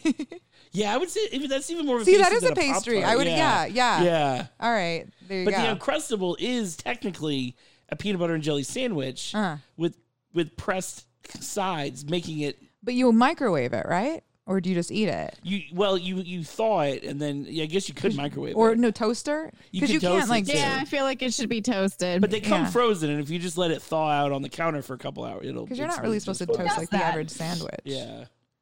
I mean, though, have you ever had a peanut butter and jelly sandwich that you put in the microwave for a few seconds? Yeah, so good. Those are pretty good. Yeah. I actually just learned about peanut butter and jelly with bacon on it. Oh, nice. Yeah, it was interesting. I like maple bacon, like the maple bacon cupcakes. That works. Those are Have delicious. you ever used maple butter? No. Maple Cookie butter. Cookie butter is interesting. Yeah. Maple butter makes things taste somewhat pancakey, but it's kind of amazing. Oh, that sounds delicious. Johnny says that a Pop-Tart is a sandwich, and Bobby, you have to destroy your breads and make them blonde and blue, whatever the fuck that means. Because he maintains he maintains that I'm sandwich Hitler. He's calling you a sandwich. Racist. So if I don't have my Aryan bread, it's not the same. Wow. But I just said a graham cracker was bread. So I feel like, I mean, if you said only white bread, I would think that's pretty racist. Right? I'm down with Bobby, what kind of bread do you normally use? Okay, I actually sourdough if you want to get down on it, but I do prefer the white bread. I don't mind multigrain. I don't like wheat much. No, wheat bread isn't even all that so good you for are you most of the time. So you're bread racist. It's cool. I said I enjoy multigrain. Yeah. And sourdough, I think, is Italian. So there you go. Sourdough's delicious. Right? It's a good bread. Is it? I don't know. It depends what it's for. I wouldn't put it on a peanut butter and jelly, but it would be great for like, a turkey and cheese. Yeah, like a roast beef or something. See, the great sandwich debate is one that runs deep in this house. I like it because then we just start talking about food, and that's cool too. We kind of have like a pyramid of topics that somehow end up getting talked about. It's usually anal. Do you guys do mukbangs? No, I've heard of those. Well, it's the YouTube video where you just eat. It's just like an eating show, yeah. Like where everybody eats, and you guys could literally do it like on air, like with the webcams, just like set up like and just eat while you guys are chatting, and then that's half ASMR too. We should do that shit on YouTube. Yes, that kills on YouTube, and it's safe for work, so it's actually pretty good. Now that's an interesting thing too, because you've been doing ASMRs. Now you have like the fancy thing with the ear attachment on it, right? Yeah, I just bought the 3DO. Yeah. So first of all, what is ASMR for people who aren't familiar? ASMR stands for Autonomous Sensory Meridian Response, and it essentially means like the tingles down the back of your neck and like the back of your spine, like you get like if somebody were like blowing on your neck or whispering in your ear, and like if you were getting a massage, it's like that feeling afterwards. And if there was like music playing in the background, it's like sound therapy and water dripping and somebody rubbing up against you. Somebody will literally listen to stuff like this for like hours, and it's like little tapping sounds. You might be surprised on what makes you actually trigger, but I started doing it because I am actually somebody who is triggered by ASMR, certain things. Me too, actually, yeah. Yeah, like I'm very big on like tapping and breathing and story time, and I was always very responsive in things like yoga classes and like meditation, and that's really what it is. Yeah. Essentially. And, you know, it's very, very relaxing. It just kind of takes you down a level and can either help you relax or help you sleep or be mildly entertaining. Like celebrities do it now. I mean, you can be doing interviews, you can be eating, you can just be living your best life. And then that also so easily translates into not safe for work stuff. You know, people love jerk off instructions, but then you're literally just whispering in their ear what you would want to do to them. And people really like that.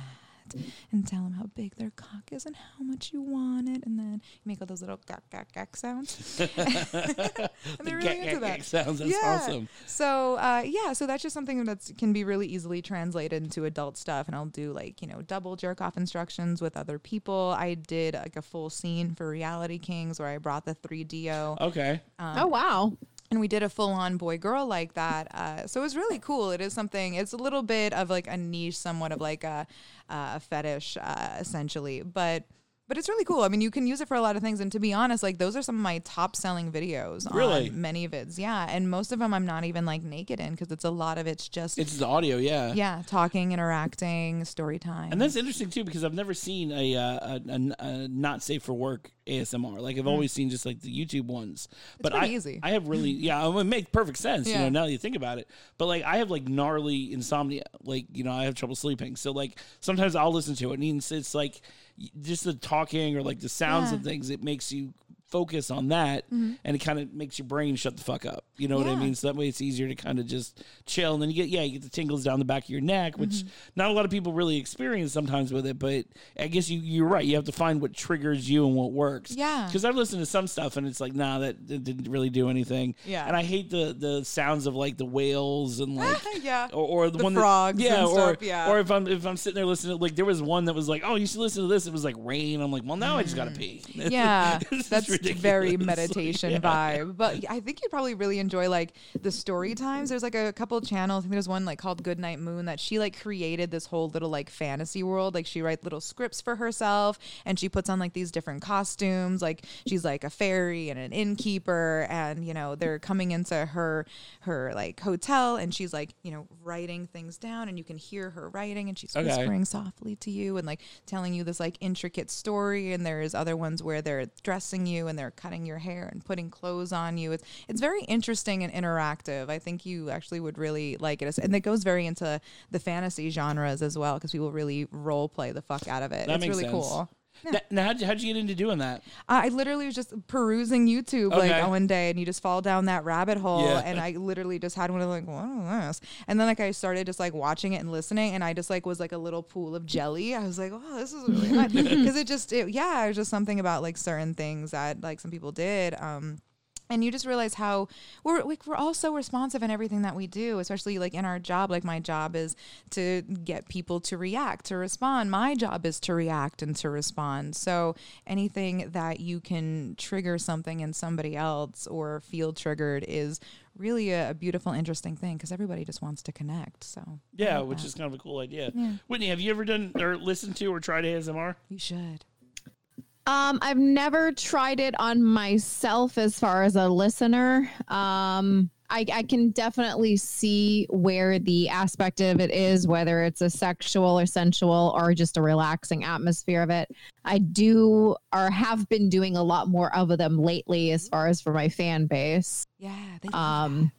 Still kind of testing the waters of it. Yeah, doing a lot of the jerk off instruction stuff, or I do a lot of pantyhose clips. So I'm incorporating this, the sound of the pantyhose in them as well. Oh yeah, I can see that. Okay. How much are the 3DOs? Like those are interesting little thing. Well, I started on the Blue Yeti. Those are like the popular like baseline ones to start from. And those are only like $80, and it's a great place to like start. But the 3DO, when you have it's like binaural like automatically, and it's literally like the ears. That starts at about $600. True, that's still not bad though. Not bad, and they can go up to like about $1,200. They have one with black ears too. I don't know why the black ears is more expensive, but it sounds a little racist. Right. But do the ears do anything, or is it more just like a visual? It's a bit of a visual, and it's actually how the ears would actually hear it. Okay.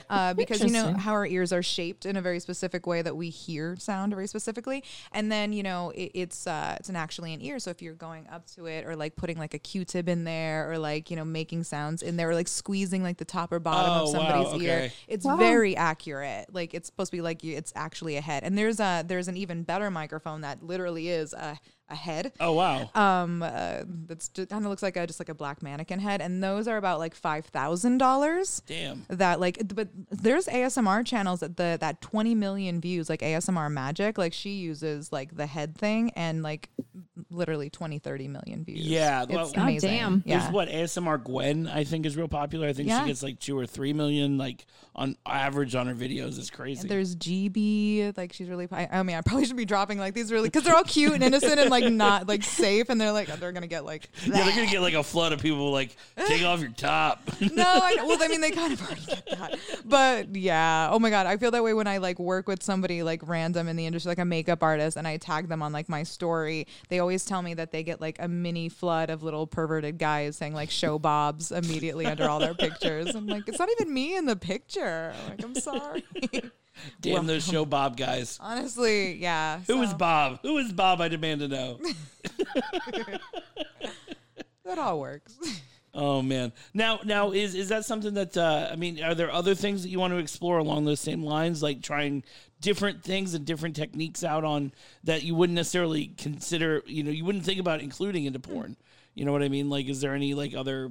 I mean, now everything is kind of tied into porn too. Like even like the most like normal, like everyday stuff. I mean, that's almost what fans want, as we were like talking in the beginning. Like they would love to see you like cooking breakfast and then like masturbating at the table. Right. So yeah, I mean, in a way, like I feel like I've been starting to do a lot more of that with stuff like, OnlyFans and shooting more of my own clips and stuff for my website and all that.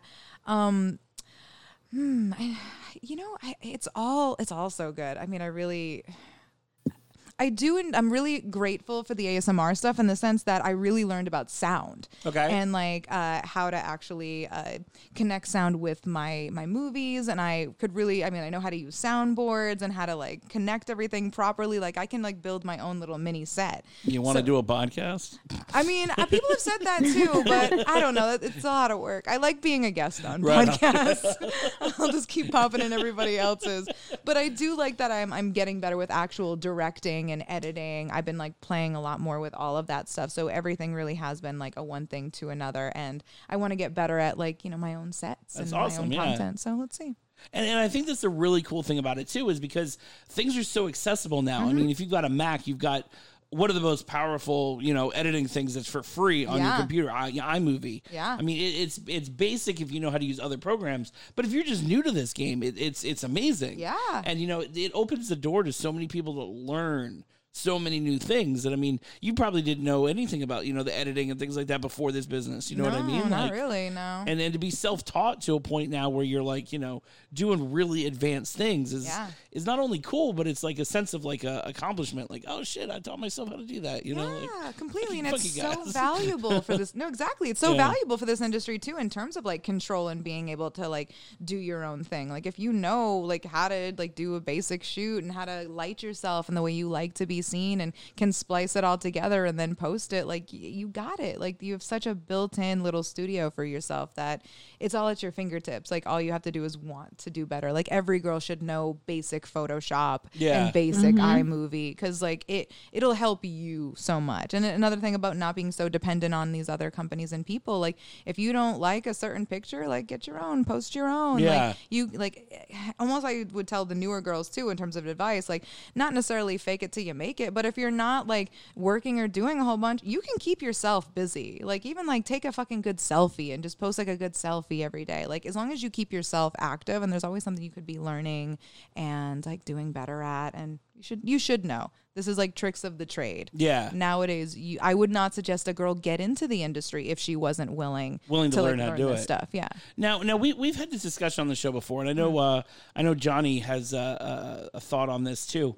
When you're making your own content, do you have like a set standard for how you do it? Like we've seen some like OnlyFans stuff that pops up, or like some stuff that people like, I'm doing content trade, and it's like from poor angles or terrible lighting or a tripod in the corner and you can't really see anything. Like what do you suggest? I mean, is it good in the fact that they're out there, they're doing it, they're trying to build that fan base, or do you feel like it's more detrimental if you're not going to do it, quote unquote, right? I don't think it's detrimental. I think, your product will speak for itself. If people don't like what you're putting out there, they're not going to buy it. Yeah. So really, you're going to know pretty fast if it's like working for you or selling. I do think it's good to, start anywhere and start learning. I mean, I've been working with like pretty big name performers the past couple months with content, and a lot of them do shoot on like their phones or a camera. The way I like to do it, if I'm just like, tell my whole situation, I usually will have like my good Canon camera. I have a Canon 80D with like an attached Rode microphone. I put it on a tripod. I pick like a good spot. Like if I'm just doing like, if it's just us two and we're just doing like a quick content scene, which again is what a lot of people want because they love the sex tape style vibe. Yeah, of course. Yeah. So I pick like a decent angle, and you get like a nice stagnant shot. And then I always have a ring light. I think a ring light is also another invaluable tool. Every female performer should have a ring light with like an attachment in the center where you can attach your phone, extra points if you have a Bluetooth clicker, because you can get so much done with just that. True. Like one ring light will like do so much, and then especially if you can just stick it in your bag, bring it with you to a hotel or whatever you're doing. So I usually have like a ring light set up that with a phone in there, and I'll have like my Canon set up, and then maybe a GoPro on another side. So I honestly do shoot with 2 or 3 different angles. Okay. And then like I usually suggest the other performer whatever they have in mind too. So sometimes we have like 3 or 4 different angles of the same scene going on, and some like in Snapchat style, some like actual video style,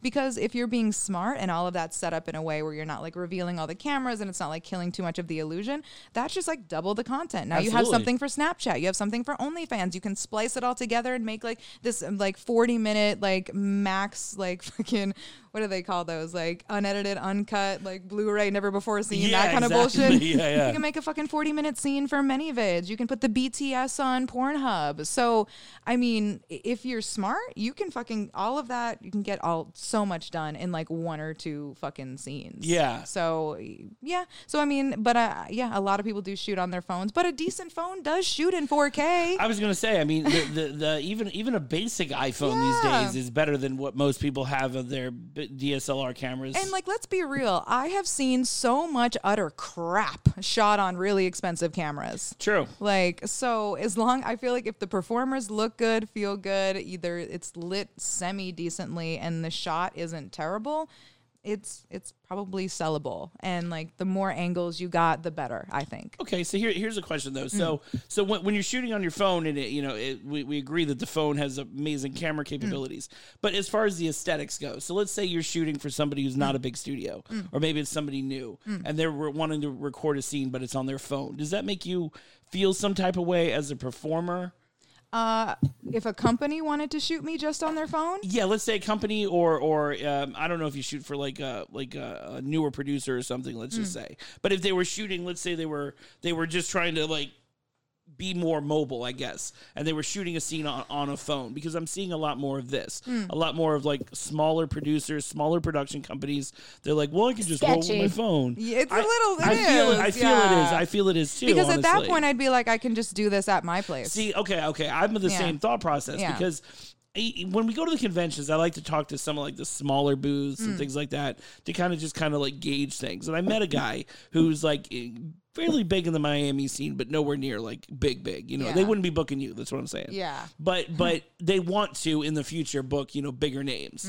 But they're sitting there and their whole setup is a Rode microphone and an iPhone and the ring light and the whole 9 yards. Yeah. And it's like, I feel like they just visually you need to up your game. I don't care how it looks in the edit. Yeah. I think as a performer, it might give that, what she said, that sketch vibe. Well, remember the term like GWC? Exactly. Guy with camera, Yeah. like when every girl was like on Model Mayhem and stuff. Now it's a GWP. A little bit, yeah. Well, I mean, it's kind of the same deal. Like, so, I mean, if you want to make yourself valuable or get a girl interested in shooting with you, you have to probably do better. Yeah. Because otherwise, again, like we can shoot on our phones, or we can shoot with like the huge name performer, like one-on-one. Yeah, and it's just, I wouldn't. You know, it is a little sketchy. And he looked at me like I had 4 heads when I was like, yeah, I don't think that's gonna cut it. Well, I mean, anybody can do whatever they want to. I'm sure they're still getting some people for like a few $100 here and there. But there's levels to everything I say. Yeah. You know, there's low level, there's high level. I think it makes it the fact that it's so easy for everybody to like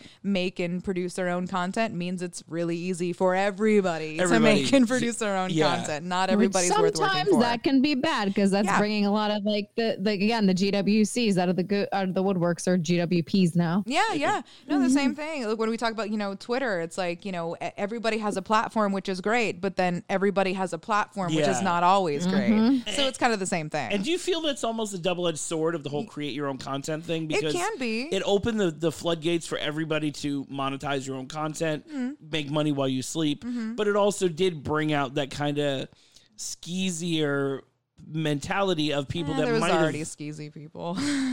Okay, yeah, but do you think most of them would have been flooded out or never made it if it wasn't for the clip scenario? I mean, I don't think that they're gonna make it anyway unless their product is good. That's the thing. I mean, again, anybody can shoot any content any way that they want to, but it doesn't mean it's gonna sell or make them popular. Yeah. I mean, if it's good, it's good, you know, but if it's not, then don't even bother. There's always gonna be like a crappy photographer. Yeah, like, hey, I'll shoot a trade with you, but like it's up to you whether you want to do it. Exactly. Like, do you want to promote that person and elevate them? So it's up to you. Yeah. Yeah. I don't know. And then what advice would you give to a male talent that wants to get into the business, that wants to, from a female performer's like standpoint, working with newer guys or guys that have, you know, maybe failed out of the business or whatever, like what that happens? Yeah, right. Oh my God, you literally have to like murder several people and like beat up several girlfriends on video to get kicked out of this industry. That's true, too. It is so fucking annoying. There's like not a funny because it's true. It is. Honestly, when people are like, oh man, we're gonna run out of people, I'm like, no the fuck we're not. There's still plenty of pieces of trash that we can get rid of before we run out of people. If anything, we'd be making room for some better ones. Right. It's like, well, they only shot 4 people. I mean, right? 5 is they kind of the seem like cutoff. a really good guy. I'm like, they're from what you just told me, no. And they're like, oh, so you don't want to work with them? I'm like, like it's not high on my list I have of a things list. to do. Yeah, that's another reason. Like, so I don't even have to deal with that half the time. I'm like, no, dude, it's usually a regrettable experience to try people out. I don't know. I mean, I feel like kind of talking out of my ass a little bit if I like told a guy how to get in. Well, not really get in, but maybe once he's already in, like how to stay in, how to make a good impression. Yeah, exactly. You know, like when he he comes on set and it's their first time working with you or first time working with somebody maybe above his stature at the moment. You know what I mean? Proper etiquette. Exactly. Yeah, good attitude, you know, show up, you know, fresh and showered and like, you know, willing even to take another shower.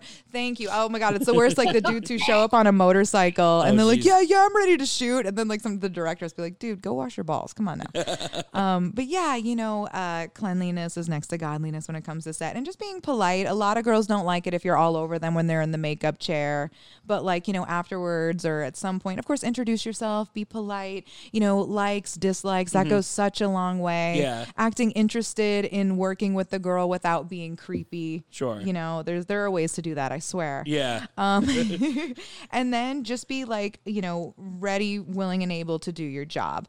And, you know, it's not a dating service, you know, on both sides. So a lot of people forget that. A lot of people do. Or, you know, some guys who are like newer or might be like struggling or whatever. I know some guys who really do have the mentality that like that girl is their girlfriend for the day and she's at their service. And I'm like, no, that's not how this goes. She's not your fluffer all day, dude. Like if you can't do your job, you shouldn't be here. It's true. You know what I mean? Like there's teamwork and then there's fluffer. And then I think there's a decent amount of guys. But yeah, so I mean, if you're able to do your job and you are polite and actually like women, and I don't just mean sexually, because there's a lot of people in the industry that don't come off as if they like women.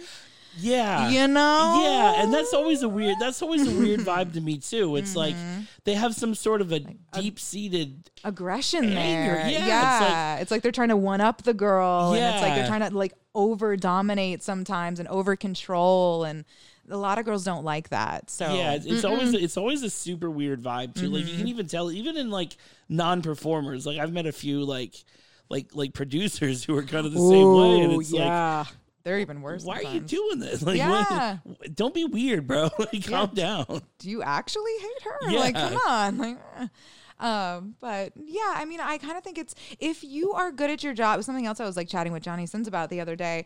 If you're good at your job and you have a decent reputation, you can do this for a long time. Yeah. Like, especially the guys. Like, if you can get your dick hard and you aren't like murdering and beating people on a regular basis, you can shoot for fucking 20, 30 years. Yeah, true. So, like, I would say, in all honesty, if you can do the job and you're not catching cases, like, it's actually, it's a pretty good gig for a guy. Yeah. But a lot of guys just honestly, you know, think that they can do a very difficult job because it's very Everybody physical thinks they can and do it. very mental. Yeah. And a lot of people can't. But if you can, then you're golden. Then just like keep your mouth shut, your head down, and smile at the ladies, and you'll be fine. Dick hard, head down. Love that.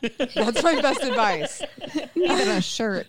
Honestly, Hashtag dick hard, head down. legit. That's the way to do it. That's the, like, I feel like that's the best way for like a male performer to, like, you know, stay successful over time in this industry. Right. But yeah, but there are good ones. There really are. Oh, sure. Yeah. I mean, there's good ones in everything, you know, Yeah. too. And I think you're right. I think it is a time where we can kind of weed out some of the not so good ones. Yeah, yeah. And like, you know, maybe that's why we haven't had a lot of great new ones for a while, because some of like the same old, like, people were just hanging around too much. And then that's an industry too where people don't really like to mention it, but like a lot of people are semi-grandfathered in. There's a lot of friends of friends who've known each other for maybe a little bit too long. Yeah. And everybody knows a piece of shit who knows a piece of shit. You know what I mean? Ever text a piece of shit. You know, so it can get a little like tricky sometimes, but I think we're getting into a good era where, you know, we're just, I feel like we are safer. I do. Yeah.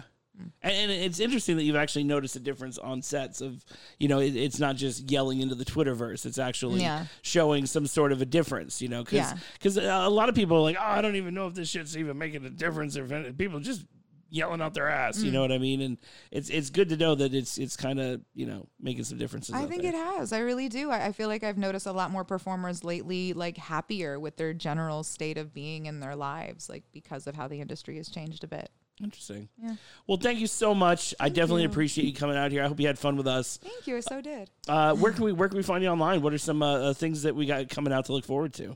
You can find me on Twitter, Romy_Rain, and on Instagram, Romy Rain. Both are verified. Please don't get catfished, but if you do, it's not my fault. I'm sorry. I'm not in Guam or Ghana. I don't have several siblings. It's not like that.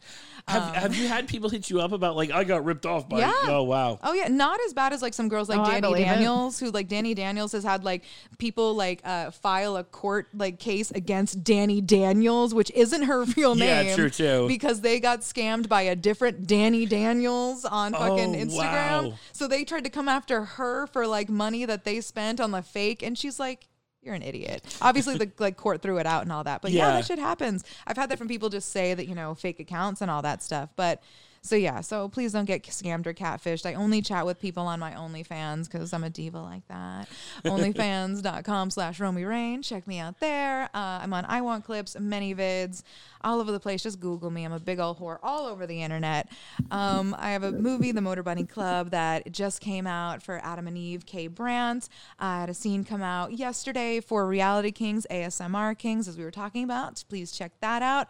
And a scene on Brazzers with Angela White and Xander Corvus that came out on September 11th, where we both take it in the ass. So enjoy all that. Lots more stuff coming, and yeah. Yay. Yay. And then are you going to be at the Pornhub Awards on the 11th? I might be. Okay. Honestly, I had like a wisdom tooth extraction set for on the 10th. Shit. Oh, shit. Okay. But I have a lot of shit scheduled around like that couple of weeks, so I might just like move it a couple months. Nothing bad. I'm just like laziness. I have like 2 teeth in there that I want pulled out of my head. So I might be there. Right on. I was there last year. I'm going to try to make a pop-in at the Inked Awards. I always have a soft spot for the Inked Awards in Jersey. Jersey in November. And yeah, hopping around. I am actually starting courses in November. I've already put the down payment on it to be an actual certified sex educator. Okay. So that's amazing. Thanks. So my words will actually hold a little bit more weight when I talk about like sex That's in the awesome. industry and stuff. So yeah, I have to take like, I think like 30 hours in total over like 6 different classes. Okay. But yeah, soon I will be technically a sex educator. So that's kind of cool too. That's epic. Where would people be able to like hear you talk and do things like that, or is that something you figure out afterwards? We'll see. I mean, I haven't really decided all that yet. You know, I want to like do it legit and see what that takes me. Because I have like, I might be doing a bigger panel towards the end of the year with a different group of people, but we'll see where everything's going. Nice. But you can check me out talking shit on YouTube or Pornhub as well. Hell yeah. Well, very cool. Well, thank you so much. Whitney, where can we find you online? Miss Whitney Morgan on Instagram, Ms. Whitney Morgan on Twitter, MissWhitneyMorgan.com, and IWantWhitneyMorgan.com. And you both are nominated for Inked Awards. Ooh, hooray. What are you getting? What do you want? Which one do you want? Best Female Clip Artist. Ooh, no, that's a great one. Fuck yeah. So voting still goes on through the 15th. So Nope, voting's over. No, voting goes to the 15th. Is it? Nope, voting's over. Voting goes to September 15th. Wait, which one? For Inked Awards. Nope, voting's over. When did that end? September 2nd. No, they moved it. When did they move it? Because last time I checked, it was over. I don't know. Last I heard, it was still going. But either way, you guys are nominated for it, so whatever. There's also Night Moves. There's also Bobby Night Moves. Bobby doesn't like being wrong. There's also Night Moves Awards that are available that I know Mr. Johnny Goodluck is up for Night Moves Awards. So definitely vote for him on that as well. And then all kinds of good stuff. So check that out. Whitney might be at Night Moves, which is the same time as the Pornhub Awards. So I hope some other people come on out and hang out with me. It'll be fun. We'll flip a coin and see what happens with the Pornhub Awards. Oh man, see, I hate when they do that though. When they put like shows so close to each other that Right? you have to pick one. I hate that. And Night Moves is like a week-long event basically. So it's like bam, right in the middle of it, which sucks. They draw the line in the sand to see. So where are you gonna go? Exactly. I feel like there should be some adult industry calendar where, you know, everybody has to go and plug it in. So you can just go look down the calendar like, all right, what's up for October? Oh, hey, this weekend's available. Let's put our shit here. Yeah. Or those mythical Men in Black. They just sit there and they're just like, these dates are blocked off. And you're just like, I feel like sometimes they do that to compete with each other purposefully. That's true too.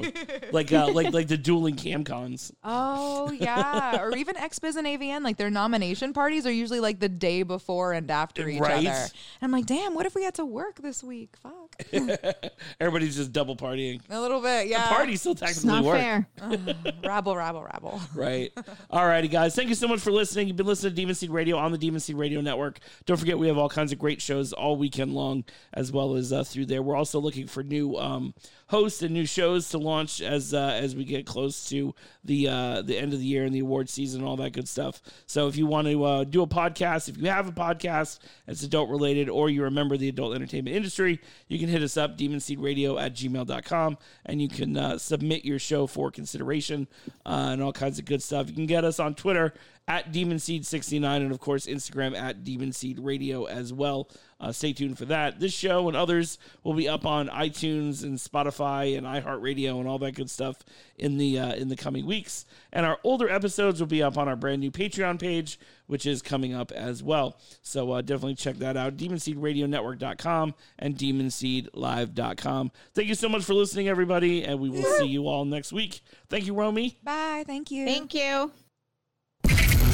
Bye-bye. Thanks for listening. Check out our website at www.demonseedradio.com to see photos from tonight's episode, along with episode archives. Follow us on Twitter at DemonSeed69. Catch Whitney Morgan at Ms. Whitney Morgan. Don't forget our very special fundraising effort for Flint Dominic's anal virginity at the very reasonable price of $321. You can reach him on Twitter at Flint Dominic.